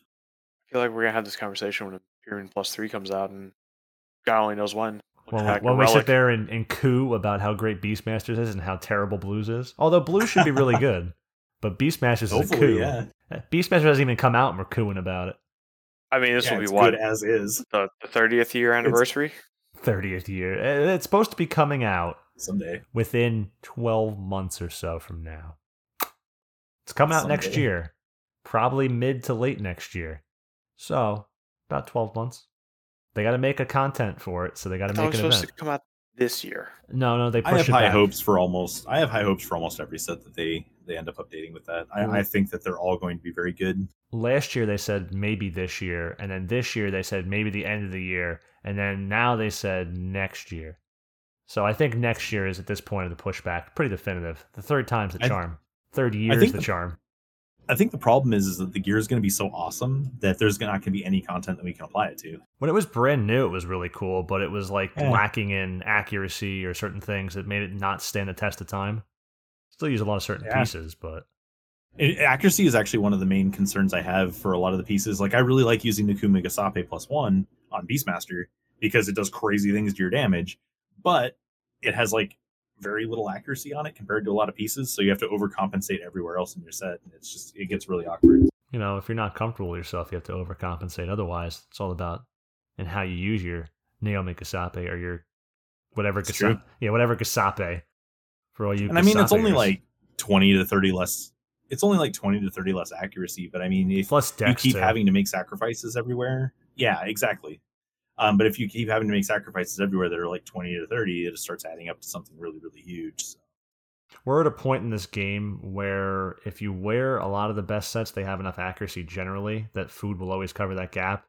But I feel there's certain pieces, and especially on a job like Rune, where there's times where you're missing a lot or you're finally meeting enough accuracy to not be missing a lot, even with this newer gear, that they're still making these sacrifices. We're not at the point where we can make them comfortably without changing buffs or something like that. So they've actually balanced that really well with everything. Yeah, it used to be where if you were completely turtled up, you didn't have that much accuracy. But you had the damage taken, but not the accuracy. And now it's starting to go where you have a little bit more accuracy to get by. The flexibility we have now is great, and these fights they've made for Odyssey Tier 3, with the exception of Tier 4, which is really cool if you're struggling, but not really cool when you just, face floor them. But the Tier 3s are very interesting in having this flexibility to change gear around and make certain things possible. So, have we finished, gentlemen? Yeah, I think we've covered just about everything we want to cover. Do you have any stories before we goes on? No, I think I touched all the good ones throughout the podcast. I didn't know if you had any raw enthusiasm left. No, probably not. It happens to the best of us once we reach the end of the gauntlet that is recording one of these. Yeah, what is this, another fucking Iron Man? Yeah, it's another 3 hours. Fuck my life. Okay. So thank you for coming on and providing your insight, Zahn, and thank you for asking to come on.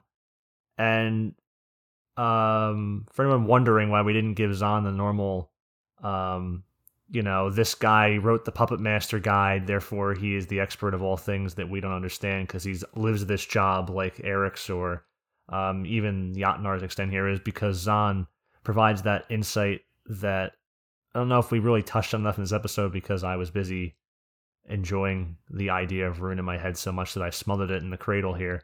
But Zahn provides that new kind of player aspect of insight that Fox and I don't have to the job and can't necessarily relate to people who are interested in Rune with as much or the newer Rune experience, because we didn't experience Rune in a new way because we already are Runes. So the game has changed since that point too, so Zahn was here to help provide that extra insight and counterbalance, and I appreciate you coming to do that, Zahn. I appreciate you guys having me. That was definitely what I was looking forward to coming into this. And I know when we spoke about it before, it was like, hey, let's look at this more of a progression. Like, hey, what does a new Rune Fencer want to know? How's he go into some of these things? And what were some of the things that were overlooked as time went on, especially coming up? And you wrote a very nice outline, but we kind of didn't treat it like a Funk outline. Yeah, we just kind of fucked up. Completely deviated off of it. Funk and Yacht went line by line. That's true. They held us to it, too. They did. Funk is, he's the mom in this relationship between us, Fox. That's true. Mom works. So, if anyone wants to, please join the Discord so you can end up like Zahn here, reconsidering your life choices. Or email us like Abject if you have any questions about Balsamic, explaining haste like you're 5, PDIF, not wanting to come on certain jobs, or when your OnlyFans / boots and your brushes and stuff are done, you can always send an email. Or just have a question. The Discord generally gets the most questions. A lot of people just do it in the Discord and don't email us, but I like when we get the emails. That's true. Because then we get to talk about them. I don't like the Discord. There's so much stuff going. We have like 12 channels now. There's a lot of channels in there, and all of them are essentially used. I appreciate someone like Carrot posting in the FFXI questions thread instead of just posting in general, or Funk posting in the feedback one instead of just posting in general, or podcast. Those they all get used appropriately, which I appreciate that everyone doesn't just use general. The general gets used sometimes the least. So. The FXI help and the math mechanics one, those ones are kind of like fire bleeding into each other. Yeah, they're bleeding into each other at all times. Yeah, but I expect that a little bit. Yeah, it's whatever. Yeah, a lot of it just gets asked there, and we can't like go through it while we're doing it, or I could pick some aside, but that's extra work. When we first started doing this, I actually did move posts around. Yeah, no, thank you. I'm not going to do that anymore. I feel like you guys lose posts that like they occur like Wednesday when it comes to Saturday for you guys. Oh, they're gone. It's like, oh yeah, it's complete. Not even memory though. It's like someone said something about that. Yeah, I love our Discord. I've never had such a good XI Discord. And you know why? Because it's not Reddit. And I try to read as much of it as possible. It's just I actually do other things. Like it always looks like I'm online, but it doesn't mean that I'm looking at Discord. So. And for how much I'm talking it up, the people who like the Reddit Discord, which I don't know how you could, nothing good goes on there ever. Almost nothing gets said there generally, but those people that join that would not last in this one. Not that it's a hostile place, but it's just not going to be for you. But I think for most people, it's for them. Yeah. I think we're. Are you guys sing us out? What? Huh? No. What? You say sing a song? Just sing us out. Oh, sing us out? I don't have my blue peas up here. Oh, wait. Oh, hold on. Can't stop, addicted to the blue peas. Where's the drop? I talk with NPC. Choose not the life of Reddit dissertation. I choose thief to buy a better weapon. Yeah, we're done. Yeah, let's end this. All right, later, guys.